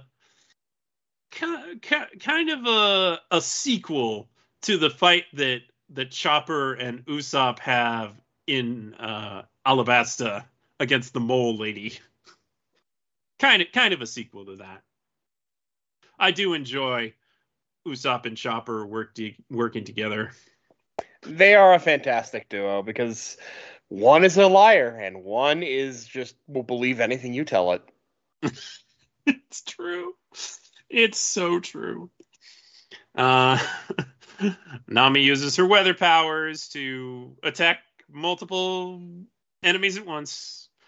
Robin unleashes her big limb powers and wrecks up some dudes. Usopp busts out his plants. And Sanji proves that he can fly through the air and light himself on fire. All right, Sanji. Hey, it's more useful than the fountain of blood from earlier. Yes, certainly. And Zoro just has more advanced sword techniques, and he has to fight the kind of drunk The guy drunk swordsman fishman guy. who's really a pushover, but not as much of a pushover as the other guy who's like, I'm the greatest swordsman in this whole crew. No, you're not. You don't even exist in the manga. I am the strongest swordsman in this filler second. Oh, I'm by now. Zoro like cuts the bulb off of his head. Yeah. That's a little hardcore. Yeah. Zoro does what Zoro does. Meanwhile, Luffy takes a long time of not doing much of anything. But the Kraken gets involved, and Horty's like, you know what I'm going to do to your brother if you don't do what I say? And then Luffy's like, hey, don't worry about that. I'll beat up Horty. Okay, you protect the mermaid princess. And that works. Yeah? Sodome is back in play. Well, what do you know? The carrot works better than the stick sometimes. Indeed. And that one guy on Vanderdecken's crew, that big guy who manages to get bigger and bigger because he's a blowfish. Yeah, that guy. Yeah. Who ticks off Sanji because he like messes around too much in the battle area and is potentially going to hit Nami and Robin. He's like, no, I won't allow that. For I am Simp Supreme. Oh yeah, eventually he kicks him around because that's what Sanji does. Yep. Kick things really hard. Zoro slashes things. Sanji kicks things. It's exactly what you'd expect out of them. Luffy stretches. Usopp hides in the corner. Yep. Yeah, that sounds like Usopp. Brook ends up fighting. Oh, what's this guy named? Zio? This Zoidberg-looking guy? Oh, gosh. Who definitely studies from the same book as Windblow from Kung Pao Enter the Fist. Ah, yes! My face to your foot technique! I meant to do that! No, you didn't. You're not even good about hiding. But this guy can turn invisible, right? But then he's always getting, like, stepped on. Sure, okay. And eventually everybody starts taking the pills. We got to do the pills, you guys! Meanwhile, Horty's been, like, chowing down on him for the whole time. He's like, anybody says something, and he's like, oh, more pills. Horty's just like, yeah, it's like gamer fuel, man. I just down it. Yeah. Just keep on. Keep on with that. And then eventually Luffy and Horty fight, and Vanderdecken gets involved in stupidity. Eventually Vanderdecken uses his power to send the big ship, the Noah, and send it flying above Fishman Island so that when he deactivates his power, it'll come crashing down. Because at this point, he's like, well, if Shirahoshi doesn't want to marry me, then I'll kill her and everybody else. And Horty's like, you know, Vanderdecken, I don't like you, but I like that idea. But I don't like you, so I'm going to try to kill you now. Even Horty doesn't like Vanderdecken. Just to speed things up. And I can't believe this. There were moments when I was like, man, I hope Vanderdecken doesn't pass out. Because that would make the situation worse somehow. Gosh. Well, we could also agree, I don't hope he doesn't pass out because I want him to feel that pain. See, you can have it both ways. I suppose you can. So Luffy and Hori fights, and it's actually over pretty quick. Surprise. It should have been over even quicker, but they extended it ever so much. And then Hori Hulkifies himself at the end there. And As he does. Still gets jobbed almost immediately. Yeah. He's a terrible, terrible antagonist. He is not a very good character. He's a horrible antagonist. He's just kind of there. It's sort of like they wanted to do Arlong again, but Arlong is God knows where. Yeah, he's basically dollar store Arlong. I mean, he's when a they $100 first Arlong. introduced him in the arc, I thought it was gonna be Arlong because they try to hide his face and appearance, and then when it's just as him, it's just disappointing. There's no real 100%. personality. Mm-hmm. True that. So much so that when Fukaboshi, the eldest of the three sons, is fighting him and finally asks him, "Why are you so filled with hatred? What did humans do to you?" And he says what you think he's going to say. Not a damn thing. I'll give Arlong this much credit. He legitimately hated humans. He had reason to. Not reason to then go about enslaving people. No, he took the. But he had reason to hate humans, to be He sure. had legitimate grievances. His reaction to those grievances is toxic, but there were grievances at least. This guy, I'm just a jerk. Yeah, he's doing for the heck of it. Well, and on top of that, we learned, oh, hey, by the way, I killed her. I killed the queen. I set up some human to kill her. Wow. This is a very dumb. Yeah. Okay, but why though? It gets better. Shirahoshi knew the whole time. But she wouldn't tell. She wouldn't tell anyone because she didn't want to, She didn't want to trample on her mother's wishes not to get revenge. It's okay, I understand that, but you probably should have told your dad, so that they could maybe make sure he gets arrested. Yeah, keeping a murderer out there doesn't exactly sound safe. I mean, it wasn't safe because look at all the shit he did. Yeah. He did many, many bad things. He did a bad thing. Many, many bad things. All right. Well, I suppose one could argue if only the shark knew, and only the shark told Shirahoshi, he's like, well, where'd you find out? Megalo told me. The shark tells you? That's not admissible in court. Maybe it is. I mean, maybe in Fishman Court, anything can happen in Fishman Center. Get out the shark law book and see if there's a loophole. Maybe, but I really dislike that story beat. I wish she didn't know. I would prefer her knowing is just weird. I like the story beats that are in there about cycles of hatred and how you have to stop the cycle. That's a great story idea. But then it muddles itself in. Oh, but I wouldn't want to stop an individual person that I know is bad, though. Yes, you would. What do you think Luffy's doing? Yeah. It's a classic. Oh, it's not my problem until. Okay, now it's my problem.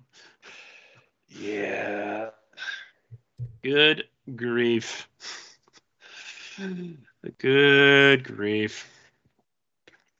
Yeah, so after those startling revelations, Luffy knocks out Hori, and then the Noah starts descending because Vanderdecken got knocked out.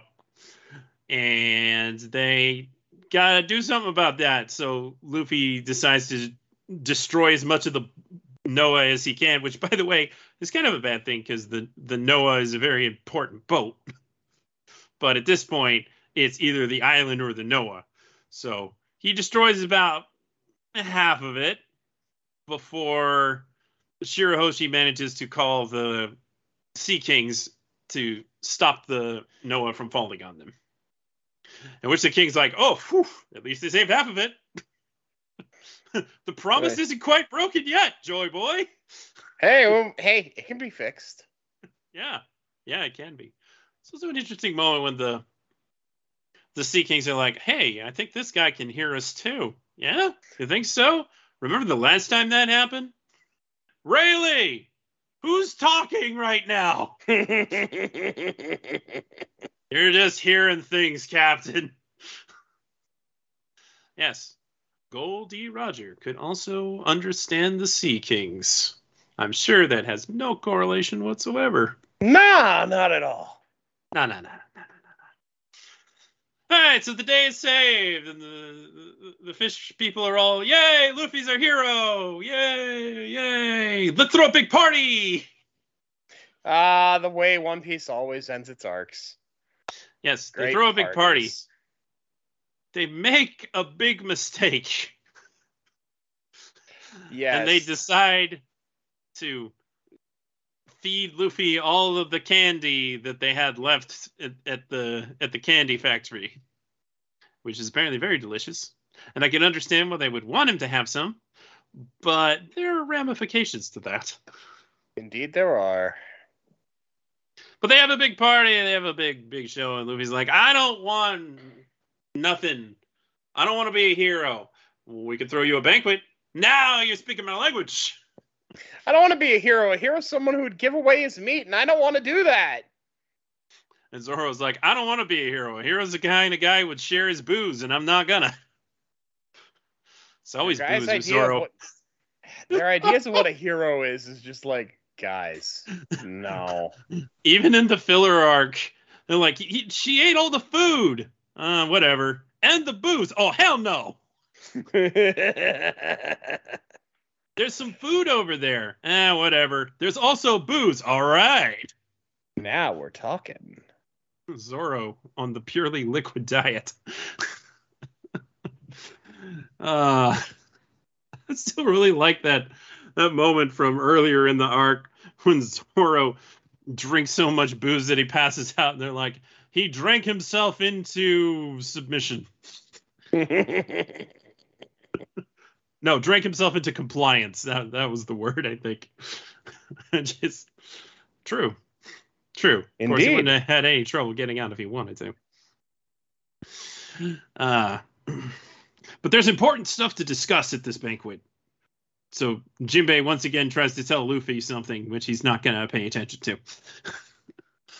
But big developments are happening in the world right now, such as Aokiji and Akainu fought over leadership of the Marines, and they had a long battle. What was it, like 10 days? And eventually Aokiji lost, and he left the Marines. But he was such a chill guy. I would be concerned about how the Marines might be run under Akainu. Yeah. The Marines, that's run by Captain Asshole. Yeah. This is going to be great. Yeah, definitely. What was the other thing that Jinbei told Luffy about? I don't even remember. But I feel like there was another thing. I think it had to do with a new warlord.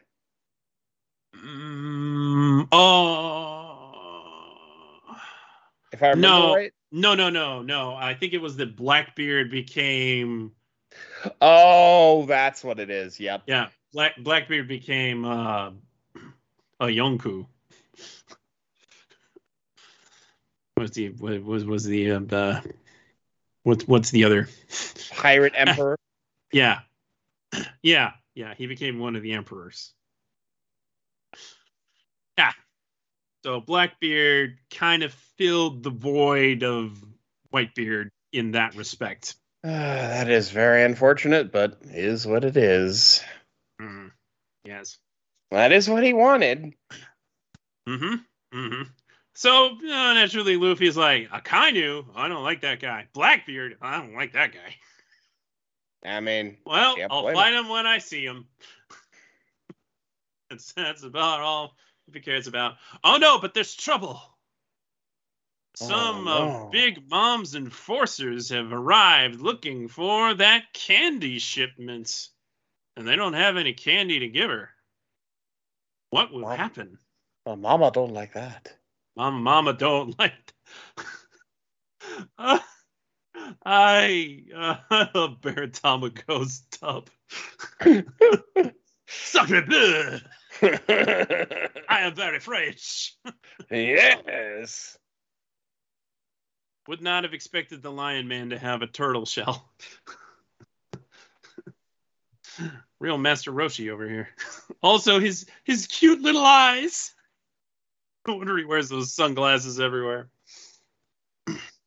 Yeah, so Peckham's, it's the Lion Man's name, and Baron Tamago, a very egg-shaped, very tall man with a teacup on his head. Does he keep that tea hot? I wonder. They show up looking for the usual shipment of candy from Fishman Island because, as you may recall, much earlier in this arc when they were kind of going through town, they passed the candy factory and mentioned that Big Mom is protecting Fishman Island because of the candy, kind of stepping in where Whitebeard left in a void. You know, Whitebeard left a lot of voids. So she ain't gonna be happy that they don't have any candy for her. They're like, look, please understand the factory's been destroyed. It's gonna take a couple of days for us to make some more candy. Like, no, that's unacceptable. And then Luffy has to show up and make things so much worse. Thanks, Luffy. They're like, we don't have any candy. He's like, boy, that candy was great. You got any more? Oh, What was that you say about candy? Oh. But things kind of work out in the end as they call up Mama, who's a very foreboding figure in this visual. I don't think they're doing a good job of visualizing Big Mama here. Like, you would have the impression that her saliva's like steaming hot. I very much got a Jabba the Hutt feel from her in these early episodes. Like her saliva seems so hot and it touches the ground and it just steams. Like, she doesn't have a volcano floor. She doesn't have acid spit. Nope. So Luffy has really ticked off Big Mom, but offers in compensation, we're getting all this treasure from the Fishman Island. So how about I give you all that treasure in exchange for the candy? He's like, but I want the candy. I don't want the treasure.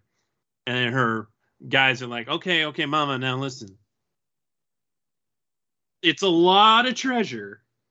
We could certainly use the money. We recently had some setbacks, but we'll be sure to pick you up something delicious on our way home. So begrudgingly, she agrees to the deal, but Luffy also manages to piss her off even more. Good job, Luffy. He's like, I like this island. It's going to be my territory from now on.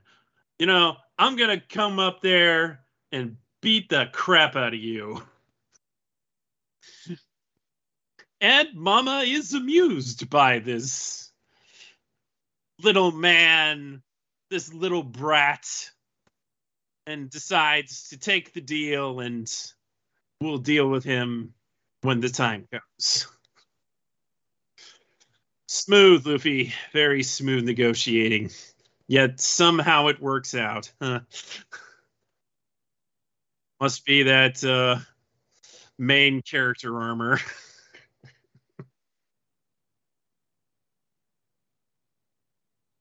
So that situation is more or less sorted out, except one of the ministers rushes up to the king and is like, we've made a terrible mistake. What's that? the Tamade box was in that treasure. Oh, well, that's okay. It's like, no, but I rigged it to explode. Oh, shit. That's bad. And they're giving that treasure to Big Mom? Oh, no. That's very bad. By the way, the pills that they've been taking apparently came from the Tamade box. And it all goes along with the legend because we see what happens to 40 and his crew. They all aged instantly after the effects were off. Kind of sad almost. Yeah, you don't really have to worry about them busting out of jail, I think. No, I think that's probably the best place for them. Like, not even just talking justice-wise, they're pretty not capable of doing anything anymore. Yeah. And one more lore dump for the road, because Robin has a conversation with the king about Joy Boy and the previous mermaid that was able to control the Sea Kings, the ancient weapon known as Poseidon. Ooh, another ancient weapon. Yes, and now Shirahoshi has inherited that role. And there's a lot that goes along with that. Apparently, Joy Boy had a relationship with the previous Poseidon, and the promise of the Noah relates to Joy Boy promising to return. But we're not really given any specifics per se. It's all very vague. Oh yeah, Shirahoshi's very, very important and very, very dangerous. So the Straw Hats are finally leaving. Hooray! Oh, the sooner we leave, the better. Yeah.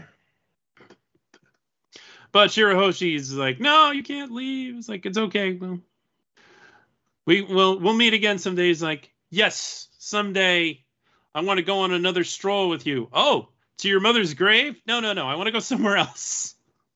Oh, Luffy. Negative tact. Negative tact. So they all promise Shirahoshi that they'll see her again. And Luffy wraps his long, stretchy finger around her big finger, and everybody else joins in except for Zoro and Frankie. They're not in the finger thing. But they're there in spirit. It's a nice moment. And then they leave. And they run into those whales on the way up to the surface. And then after this stupid 4-episode tie-in to Film Z, they come upon an ocean that is on fire. What? That's kind of ridiculous. It's got lava and fire. The only thing it's missing is us on it. Yes, exactly. That is Luffy's logic. Our special new log post that shows 3 needles instead of 1, because apparently that's a necessary thing to have in the new world. That is also explained at the end of this arc. None of them are pointing to this island. Who cares? It's right in front of us. Oh, Luffy. But we'll talk about Punk Hazard another time.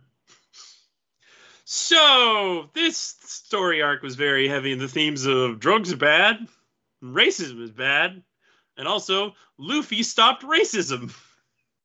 Just remember, don't be racist. Luffy is a pirate. Punching it in the face. Punch racism in the face. You heard it here first. Actually, it's not the worst solution, really. It isn't the worst. The moment that ended racism was when Jinbei offered blood to Luffy. Oh, racism has ended. And then Luffy's like, you should join my crew. And he's like, I can't do that yet, but maybe. Put Perhaps a pin in someday. One day, TBD. Put a pin in that. And the kids are like, I want a straw hat like Luffy. He's like, well, we'd have to go up to the surface to get that. And there's bad people. Wait, there's some bad people on the surface.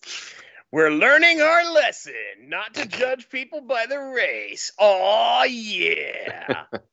Yeah, that's all well and good, but what about all the humans above the surface?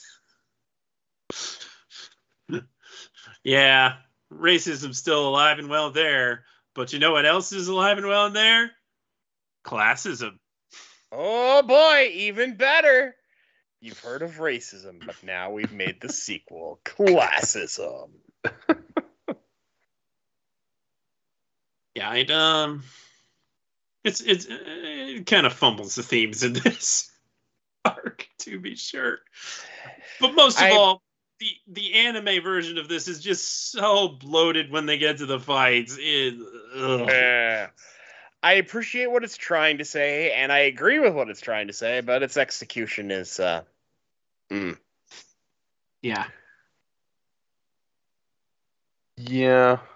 Fishman Island's an interesting arc. It's one of those, like, obviously I kind of have to giant asterisk. I'm a white guy, so, like, you know, don't truck full of salt on any comments related to, like, the arc that's about racism, particularly like structural and societal racism, right? Like it's very much about all that. So I really can't comment on it with actual lived experience. But I think it's like you guys are saying, it's like Fishman Island feels like the in some sense at the highest level, like obviously it gets the basics right, like racism bad.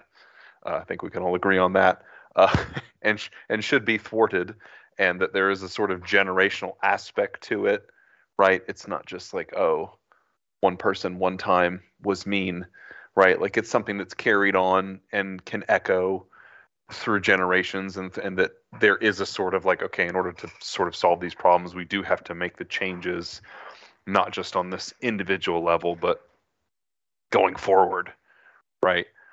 But some of the specifics get a little funky, and you know, it's hard to say how much is just personal opinion, how much is just lack of, you know, life experience for Oda, right? Because like I don't necessarily know his lived experience either, but you know, we're playing in this kind of space of like violence versus non-violence, and the arc seems to kind of say, well, you know, non-violence, it does seem to lean heavy on that, or if it doesn't necessarily lift it up, but it seems to be like, well, non-violence would be the way, right? If only we could just do that. But it's a little tough. I mean, quite literally, the Straw Hats are up against a system that is using violence to enforce racism, right? Like that's what the world government and the Navy, that's what they do. The Celestial Dragons are not nicely keeping racism going. They're doing it with guns and super powered wizards. Like, so, you know, the notion that you could just kind of like nice that away, well, you know, it seems it seems idealistic at best, and not completely and utterly. I don't think it's necessarily saying that that's the only one, because I mean, we didn't nice away Horty. We had to beat the shit out of Horty. Well, I mean, that's kind of the problem though, because like with Shirahoshi and her, you know, with her mother and everything, the queen, she's very much the sort of like idealized figure, right? And that like even Fisher Tiger's kind of dramatic death, right? Like there's this sense that if only he had allowed sort of like love into his heart, he wouldn't have been a villain. It just gets really messy when you're talking about that kind of thing, and especially I guess kind of, I mean, obviously he does some things that in an individual sense would be distasteful, but like he is under this like oppressive global system that is designed to kind of grind him and his people to dust. I mean, how else do you get out from under that? Like you're going to do some things that are probably unsavory. You know, it gets real icky. It's like I certainly like, we love the racism bad message, and it should not be a thing. But once the further we get into the specifics, and it gets a little head scratching sometimes to figure out what the takeaway is. Yeah. And it's kind of a catch-22. On the one hand, you do want, at least I would think, right? Like we want art to at the end of the day, communicate positive messages on some level. This is a manga that is aimed at children, right? At young people. So we don't want them to be like, we don't want to be like, oh, racism never happens anymore, and you don't have to be exposed to it. Like, we do kind of want to introduce them to that, but it's like by sort of, Fishman Island is just aware enough that we like, and it's just like, it's not tiptoeing around it. We're not doing little metaphors. Like, we're talking about literal, like the celestial dragons and what they're doing and everything at Sabati and all that. Like, this stuff is 100% out there and very well detailed and thought out. So it's like you kind of have to be even more critical of it when it drops the ball, if that makes sense. Like, it's opened the conversation up that much, so you can't help but be that much more critical of it. I don't necessarily like even a comparable work, right? Dragon Ball, where Frieza has a giant slave army that he uses to commit genocide for real estate, like profits. Like, that's also textual, but the work doesn't really dwell on it all that much. Like, it's just kind of like, he's just a new bad guy to fight, and we shoot laser beams at him and yell. It's his job, but it's not what we ever really see him do. He's just bad guy who hurts good people. That's what Frieza does. Right, and it's like, so it's like we don't dwell on it enough. It really is just another way to get to more laser shooting and screaming. But One Piece is like, it's really, we're really getting in there. We're really digging in the weeds. We're elbows deep in this autopsy, and so we kind of have to be a little more critical of it when it doesn't quite measure up to some of the themes that it's trying to execute on, which is a shame. Yeah, I would agree. I think overall it's an admirable effort, but yeah, sure. And honestly, the like those themes, the racism themes in particular, is probably one of the most well handled parts of this arc. Whereas a lot of the other elements are just not very good. The whole leading up to story time with Jinbei was wrought with gags of Sanji losing blood and yeah. I'm a little mixed on now. Of course, I'm mainly remembering the manga here, but like the one thing I do like about I'll just go ahead and full say I really don't like the Sanji is horny jokes. Like, that's not my favorite thing of One Piece. Of all the things that are my favorite in One Piece, that's through the floor, man. It's way down there. I will say, however, I do at least appreciate that the thing with when he finds the mermaids and Nosebleed rockets around for a while. It's like, yeah, that's not really funny, but at least there's like a negative effect because it gets them noticed, right? Like, there's some at least there's not a negative impact. Like, okay, yes, you're horny, but your thirst is causing trouble for the crew. Like, I'm okay with that at least as a consequence. Then I'm a little. I don't know. I kind of dislike it more because it's a story beat. Yeah. Well, again, I would prefer it just not, but rather than just rather than have Sanji literally say, but a snake and viper himself around a girl, and they just go, Sanji, you silly boy. Luffy's the one that's snake and vipers around him. But you know what I mean? Like, it's like, ooh, what's with this new log pose? Let me see, Nami. You've never done this in the history of ever. What are you doing? Yeah, but it's like at least it's not just kind of shrugged off. There is oh wow, this actually had a negative consequence for the crew. I appreciate that aspect of it at the very least, because usually it's just like, oh Sanji, oh you silly goose. But so much of the conflict here is just a matter of, oh, nobody has all the information that they need, and they're jumping to conclusions. The Straw Hats appeared, and the mermaids disappeared. This must be related. Well, sort of. They ended up bringing a terrible mudman with them.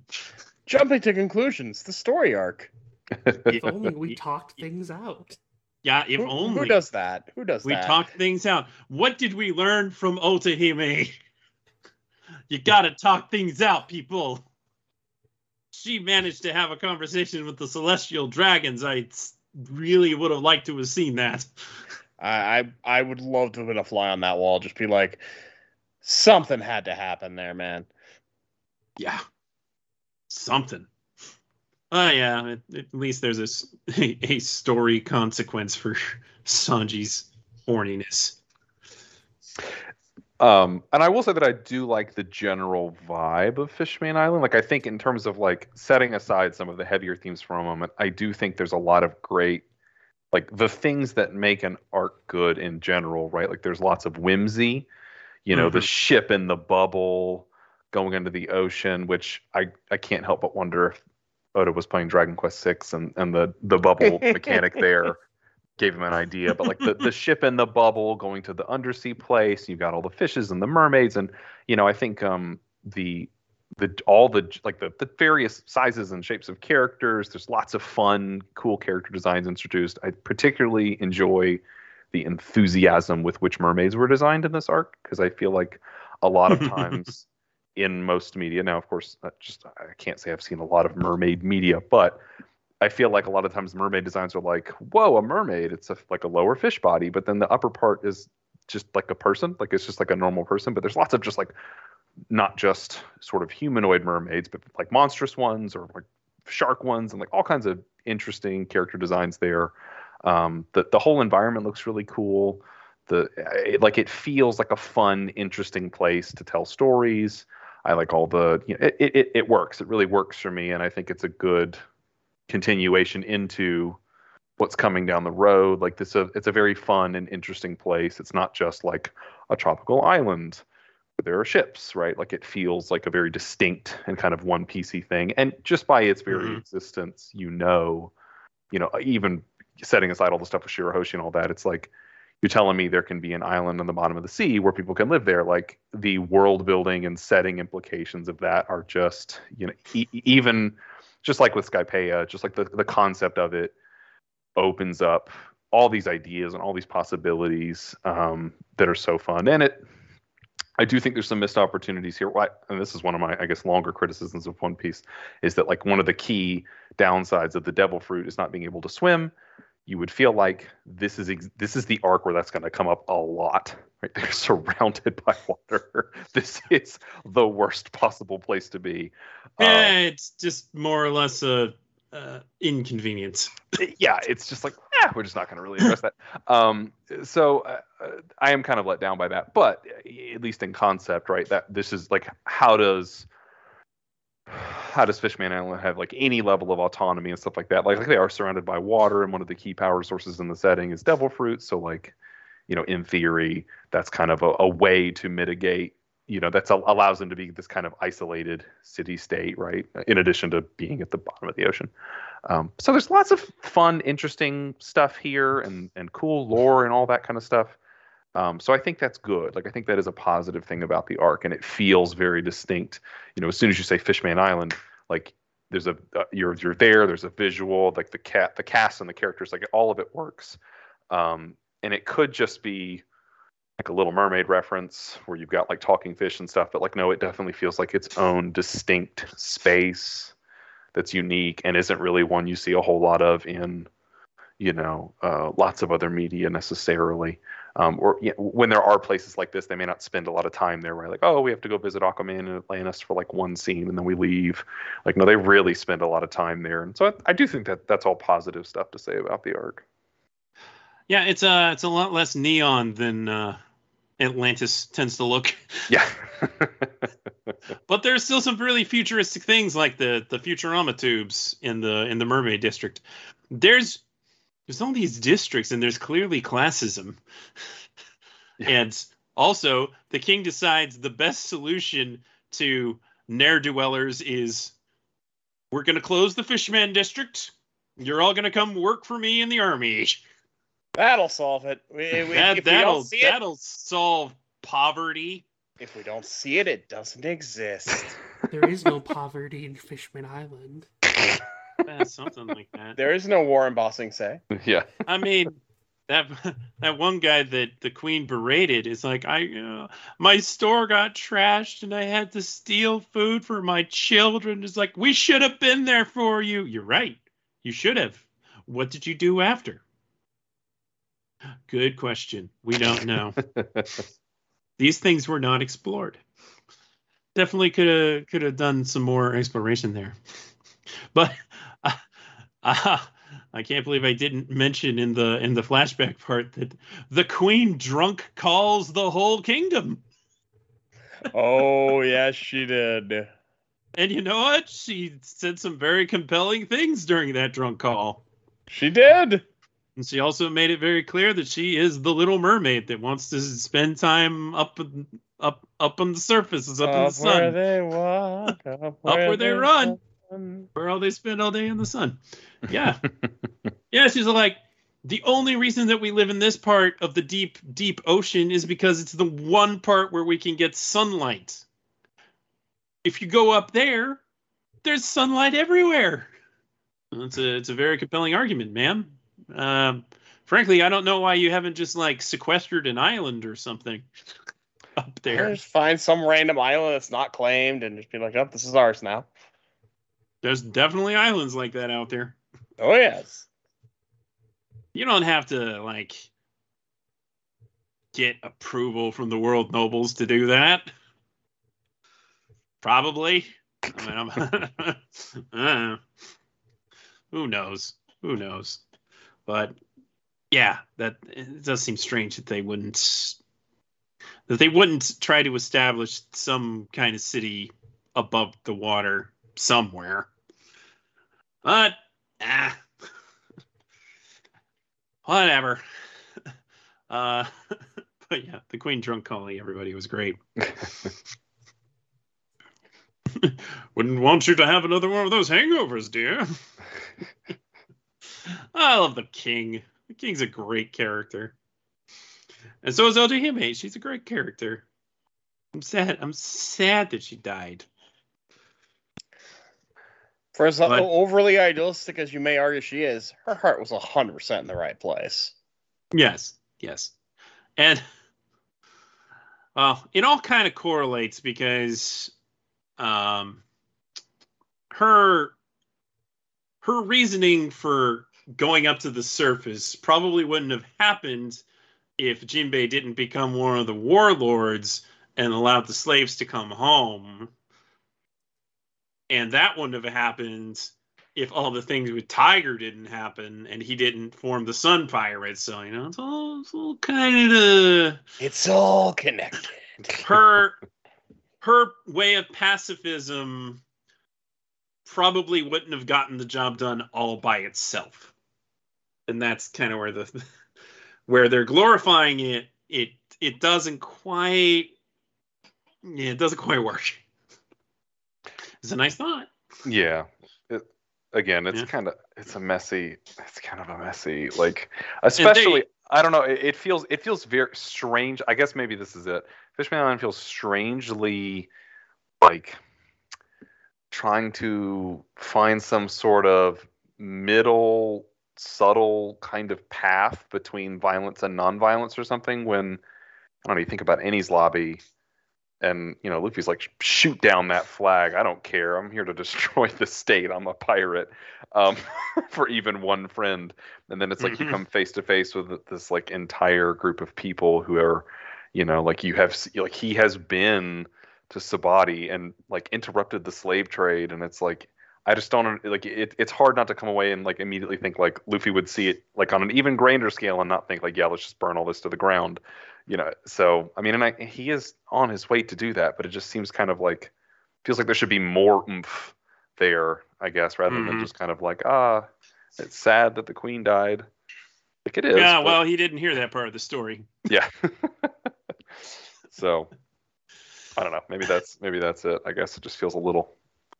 I don't know. Like it feels like the lesson of the nonviolence is kind of right there in it. Like she tried the nicest way possible, and see how that turned out. Like you can't nice away this kind of thing, sadly. Mm-hmm. And how does that all make Nami feel in the end? Yeah. She understands, but right, comma. Yeah. And I feel like there's that too, like Arlong Park is such a pivotal moment, and it feels like we could spend a lot more time with Nami and her feelings about this, and like really unpacking like how do you how do you wrestle with the fact that the person who did something horrible to you, like, it doesn't necessarily make them a good person, but the path they were set on is something that's like this multi-generational trauma, right? Like that's created this. Like, how do you square that circle? Like, there's some really complex feelings. Now, again, this is a manga for children, but like there's a really rich opportunity there for some like amazing character moments, and it's just kind of like, well, we're just not going to do that. It kind of feels No, like we want to get to the punching. yeah, which again, I like. Don't get me wrong, I love seeing a big punch. One Piece is great for that. Like, I want to see the big, I want to see Luffy go like, look at my giant Popeye fist. Like, I love that, man. Like, don't get me wrong. It just feels like what an opportunity there would be there for like an amazing character moment for one of the like original core cast members, and especially because you're doing the callback, right? Like, we're talking about Arlong right now. Like, now's a great time to do this, and yet again, and that's one of the ongoing criticisms of the post-time skip era. It's like, we've got this amazing core cast. The Straw Hats are such great characters. They have so much depth. Like, these events would be like, that whether it's said or in the text or not, like this kind of thing has got to be going through Nami's mind, and all like a lot of complex emotions. And it's like, if we pause for even a little bit to unpack some of that or reflect on it, it would be so powerful. But it just doesn't really happen. It's kind of like, but why? It's right there. Which is not necessarily fair to judge it for what it's not, but it just feels like it feels like that's what we're building up to, right? Like, it's an alley-oop, it's right there. But then we introduce Fisher Tiger, and we introduce, Koala, and like we introduce all these new characters who are also feeling things, and that's great. But the core cast, I feel like, could weigh in here on some level too, and it's like, why aren't we doing that even a little bit? Yeah, it almost feels like Koala's kind of substituting for Nami's trauma. Right. A little bit, even though she ends up being a very important character down the line. Sure. No, yeah, and I love Koala too. Like, don't get like, I mean, that's the problem. Even more so with One. It's like, it's almost like I wish the post-time skip characters that keep getting introduced in every island were bad characters. I wish I didn't like them so that I could just grumble about it. But it's like we're not spending time with the cast that I love, but we keep introducing characters that I also love. Like, stop it. I'm conflicted. So I don't know. That is a growing problem, to be sure. Yeah, I mean, Wano is I won't get into it, but Wano is a very long arc that introduces a lot of characters that I really love, but we also, because of that, there's just less, like, per panel, per page, there is just less space for the existing cast that I also already love. And so Fishman Island is the beginning of an ongoing trend, which is a shame. Zoro's due for some big lore thing at this point. But I wonder if he'll ever have it. No comment, I guess. I mean, he not only found his rival again, but he submitted to his rival to become his rival's pupil in order to ensure that his captain could become king of the pirates. Yep. It was a very humbling moment, and it's wonderful. It's a good growth on his part, but it's also like, yeah, but I mean, there's certainly more we can unpack with Zoro. maybe we'll get it. I mean, I definitely didn't expect there to be so much more to Sanji. By the time we got to Whole Cake, but yeah, I feel that. There you go. It's never too late. It's never too late to add some layers. Oh yeah, Fishman Island. We got through it. Somehow. It's a thing. It's very good that they were airing this twice a week, because there were some episodes where not a heck of a lot happened. I will say this for the Wano adaptation. I feel like the anime elevates the core text.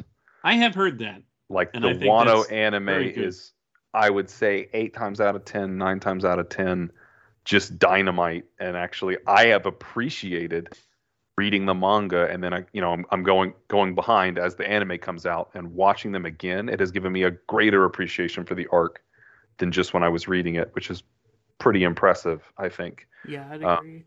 So like, that's that's something to look forward to. Now I know that's a little ways away, but like once you get there, like and again, not to oversell because we were talking about Fishman Island, but like One Piece, the anime for One Piece, like this is a recurring problem. I mean, most shonen adaptations, like this is a struggle. How do you keep delivering week after week after week? A lot of times the team just has to get in what they can, and it's a struggle. But like, there are times in Wano that I've been like, I don't know, watching like say One Piece Stampede or Dragon Ball Super Broly, and it's like, oh my god, this animation is incredible. You know, we're never going to see its like again. And then sometimes like week to week in Wano, the One Piece anime will deliver a sequence that I'm just like gobsmacked by. It's like movie quality. I'm like, they're airing this on television. Like I'm not being charged to watch this. Like, oh my god. So you do have that to look forward to. There is light at the end of that tunnel. Yeah. In the meantime, the animation's pretty subpar most of the time. It's a little dodgy. In this arc, it gets a little better in Punk Hazard, but it doesn't really improve dramatically for a while. I mean, Whole Cake looks a little bit better. Certainly at point there are episodes where they bring out really good animation, but they're pretty few and far between. Like, man, Fishman Island had some real rough animation sometimes. And other times it was just like, look at this pan. Yeah, sometimes it's easier to look away from the screen, to be honest. I feel like Dressrosa definitely stepped up the game a little bit. Oh, yeah. We get there. Definitely parts of Dressrosa look a lot better. A lot better. So kind of a chore to get through. Particularly this second part of Fishman Island, which is just a long fight. I mean, they just do a lot. It reminds me of the fake Karakura arc in Bleach. There's just so many fights. They do spend like 8 episodes on the flashbacks, which are all pretty interesting, and I don't think they could necessarily do them faster than that. But then you get to the big fight, and it just... How many episodes is it? Is it like more than 20? It's crazy. So thank you, Toonami, for airing it twice a week, because we managed to get through this whole arc in less than a year. Hallelujah. You're going to really be hoping they're still doing double episodes when they get to Dressrosa. Oh my god. No. It's about double the length. 100 episodes. Maybe.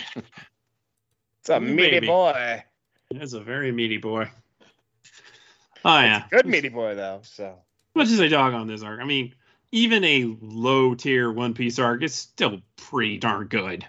Right. Yeah. I mean, fundamentally, even with all the issues I have with Fishman Island, like it's still a good arc. It's still, you know, like it's not even my least favorite arc of One Piece. Like there are lower points, but even still, you know, like it had unused potential. Sure, absolutely. And compared to a lot of the other arcs that have happened in One Piece, it is a letdown when it's not, you know, especially because a lot of the pre-time skip arcs, it just feels like they just build and build and build, and it's just constantly an upward, you know, trajectory. So it's somehow almost more deflating when there's a bit of a downward lull. But I mean, believe me, like, especially as someone who now has to like do a lot of reviews for ANN, and I'm having to like, you know, like I'm constantly like being thrown projects that nobody else wants, or it's like, look, we just got to get this out. And I have read and seen a lot of Drek. Believe me, even One Piece at its lowest point and its most fumbling is still incredible, because sometimes like when you really get out there and read some of the just like filler, right? Some of that stuff that's just like stuff that simply exists. You're like, oh my God, I had it so good. Why did I ever complain? Like, wow. Oh, you know, there is a sort of familiarity breeds contempt kind of element to it. So it's, but again, like you're saying, it's anytime it feels like there's missed potential, it's like, oh, this could have been a home run if only, you know, that kind of thing. Agreed. Oh yeah, that was a long conversation about Fishman Island. I'm shocked. We had a long conversation about Fishman Island last time. Yeah, and the Return of the Straw Hats mini arc, which did have some good stuff in it. Oh yeah. I'm actually really happy that Toonami is in. I'm gonna say it right this time. I swear to God.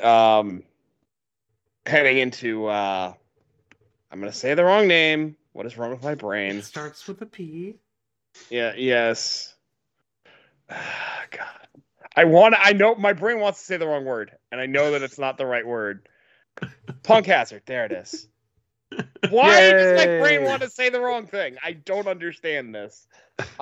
Anyway, I Punk Hazard, when I went through it, was immediately my favorite One Piece arc. So, Toonami fans, Wow. great.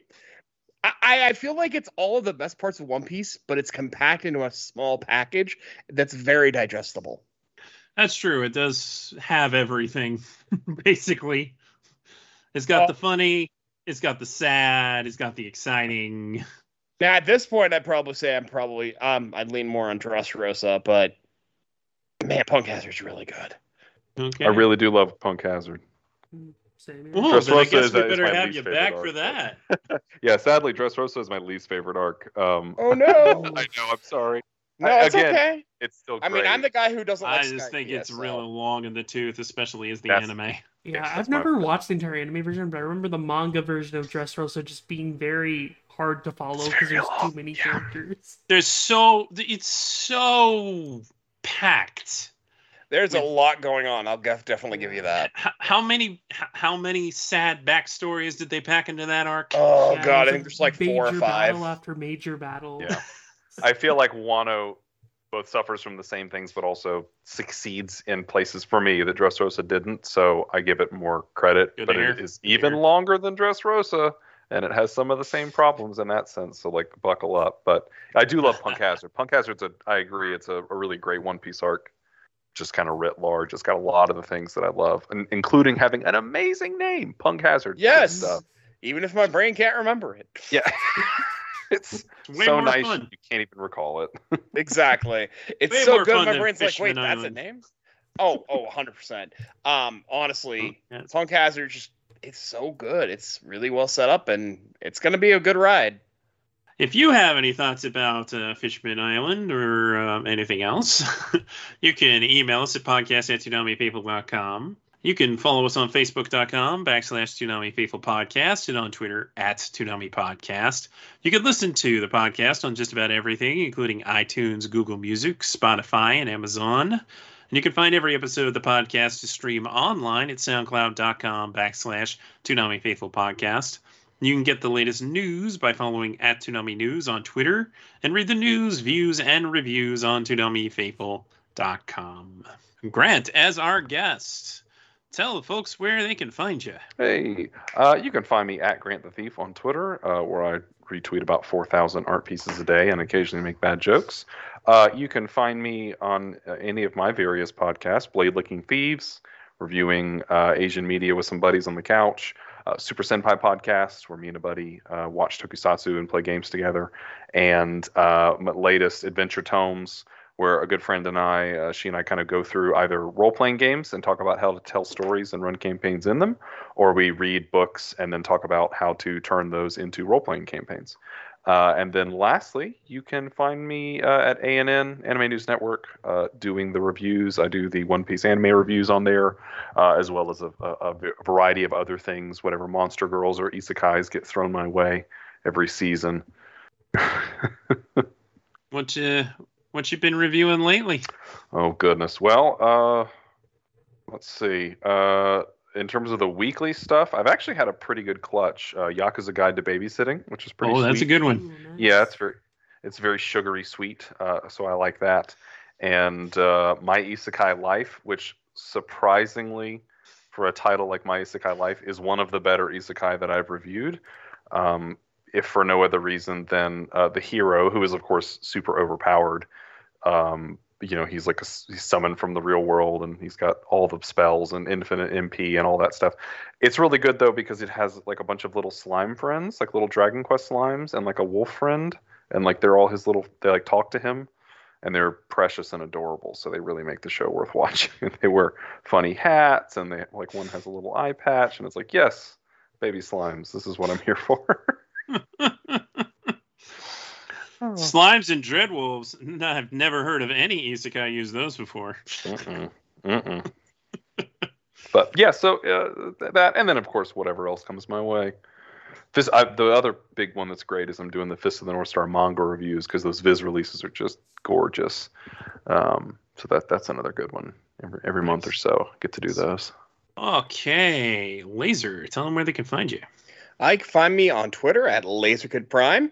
Of course, you can find me here on the Tune Not Faithful podcast and my articles on Tune Not Faithful itself. And you can find me on, well, let's be honest, the V-Lord podcast universe.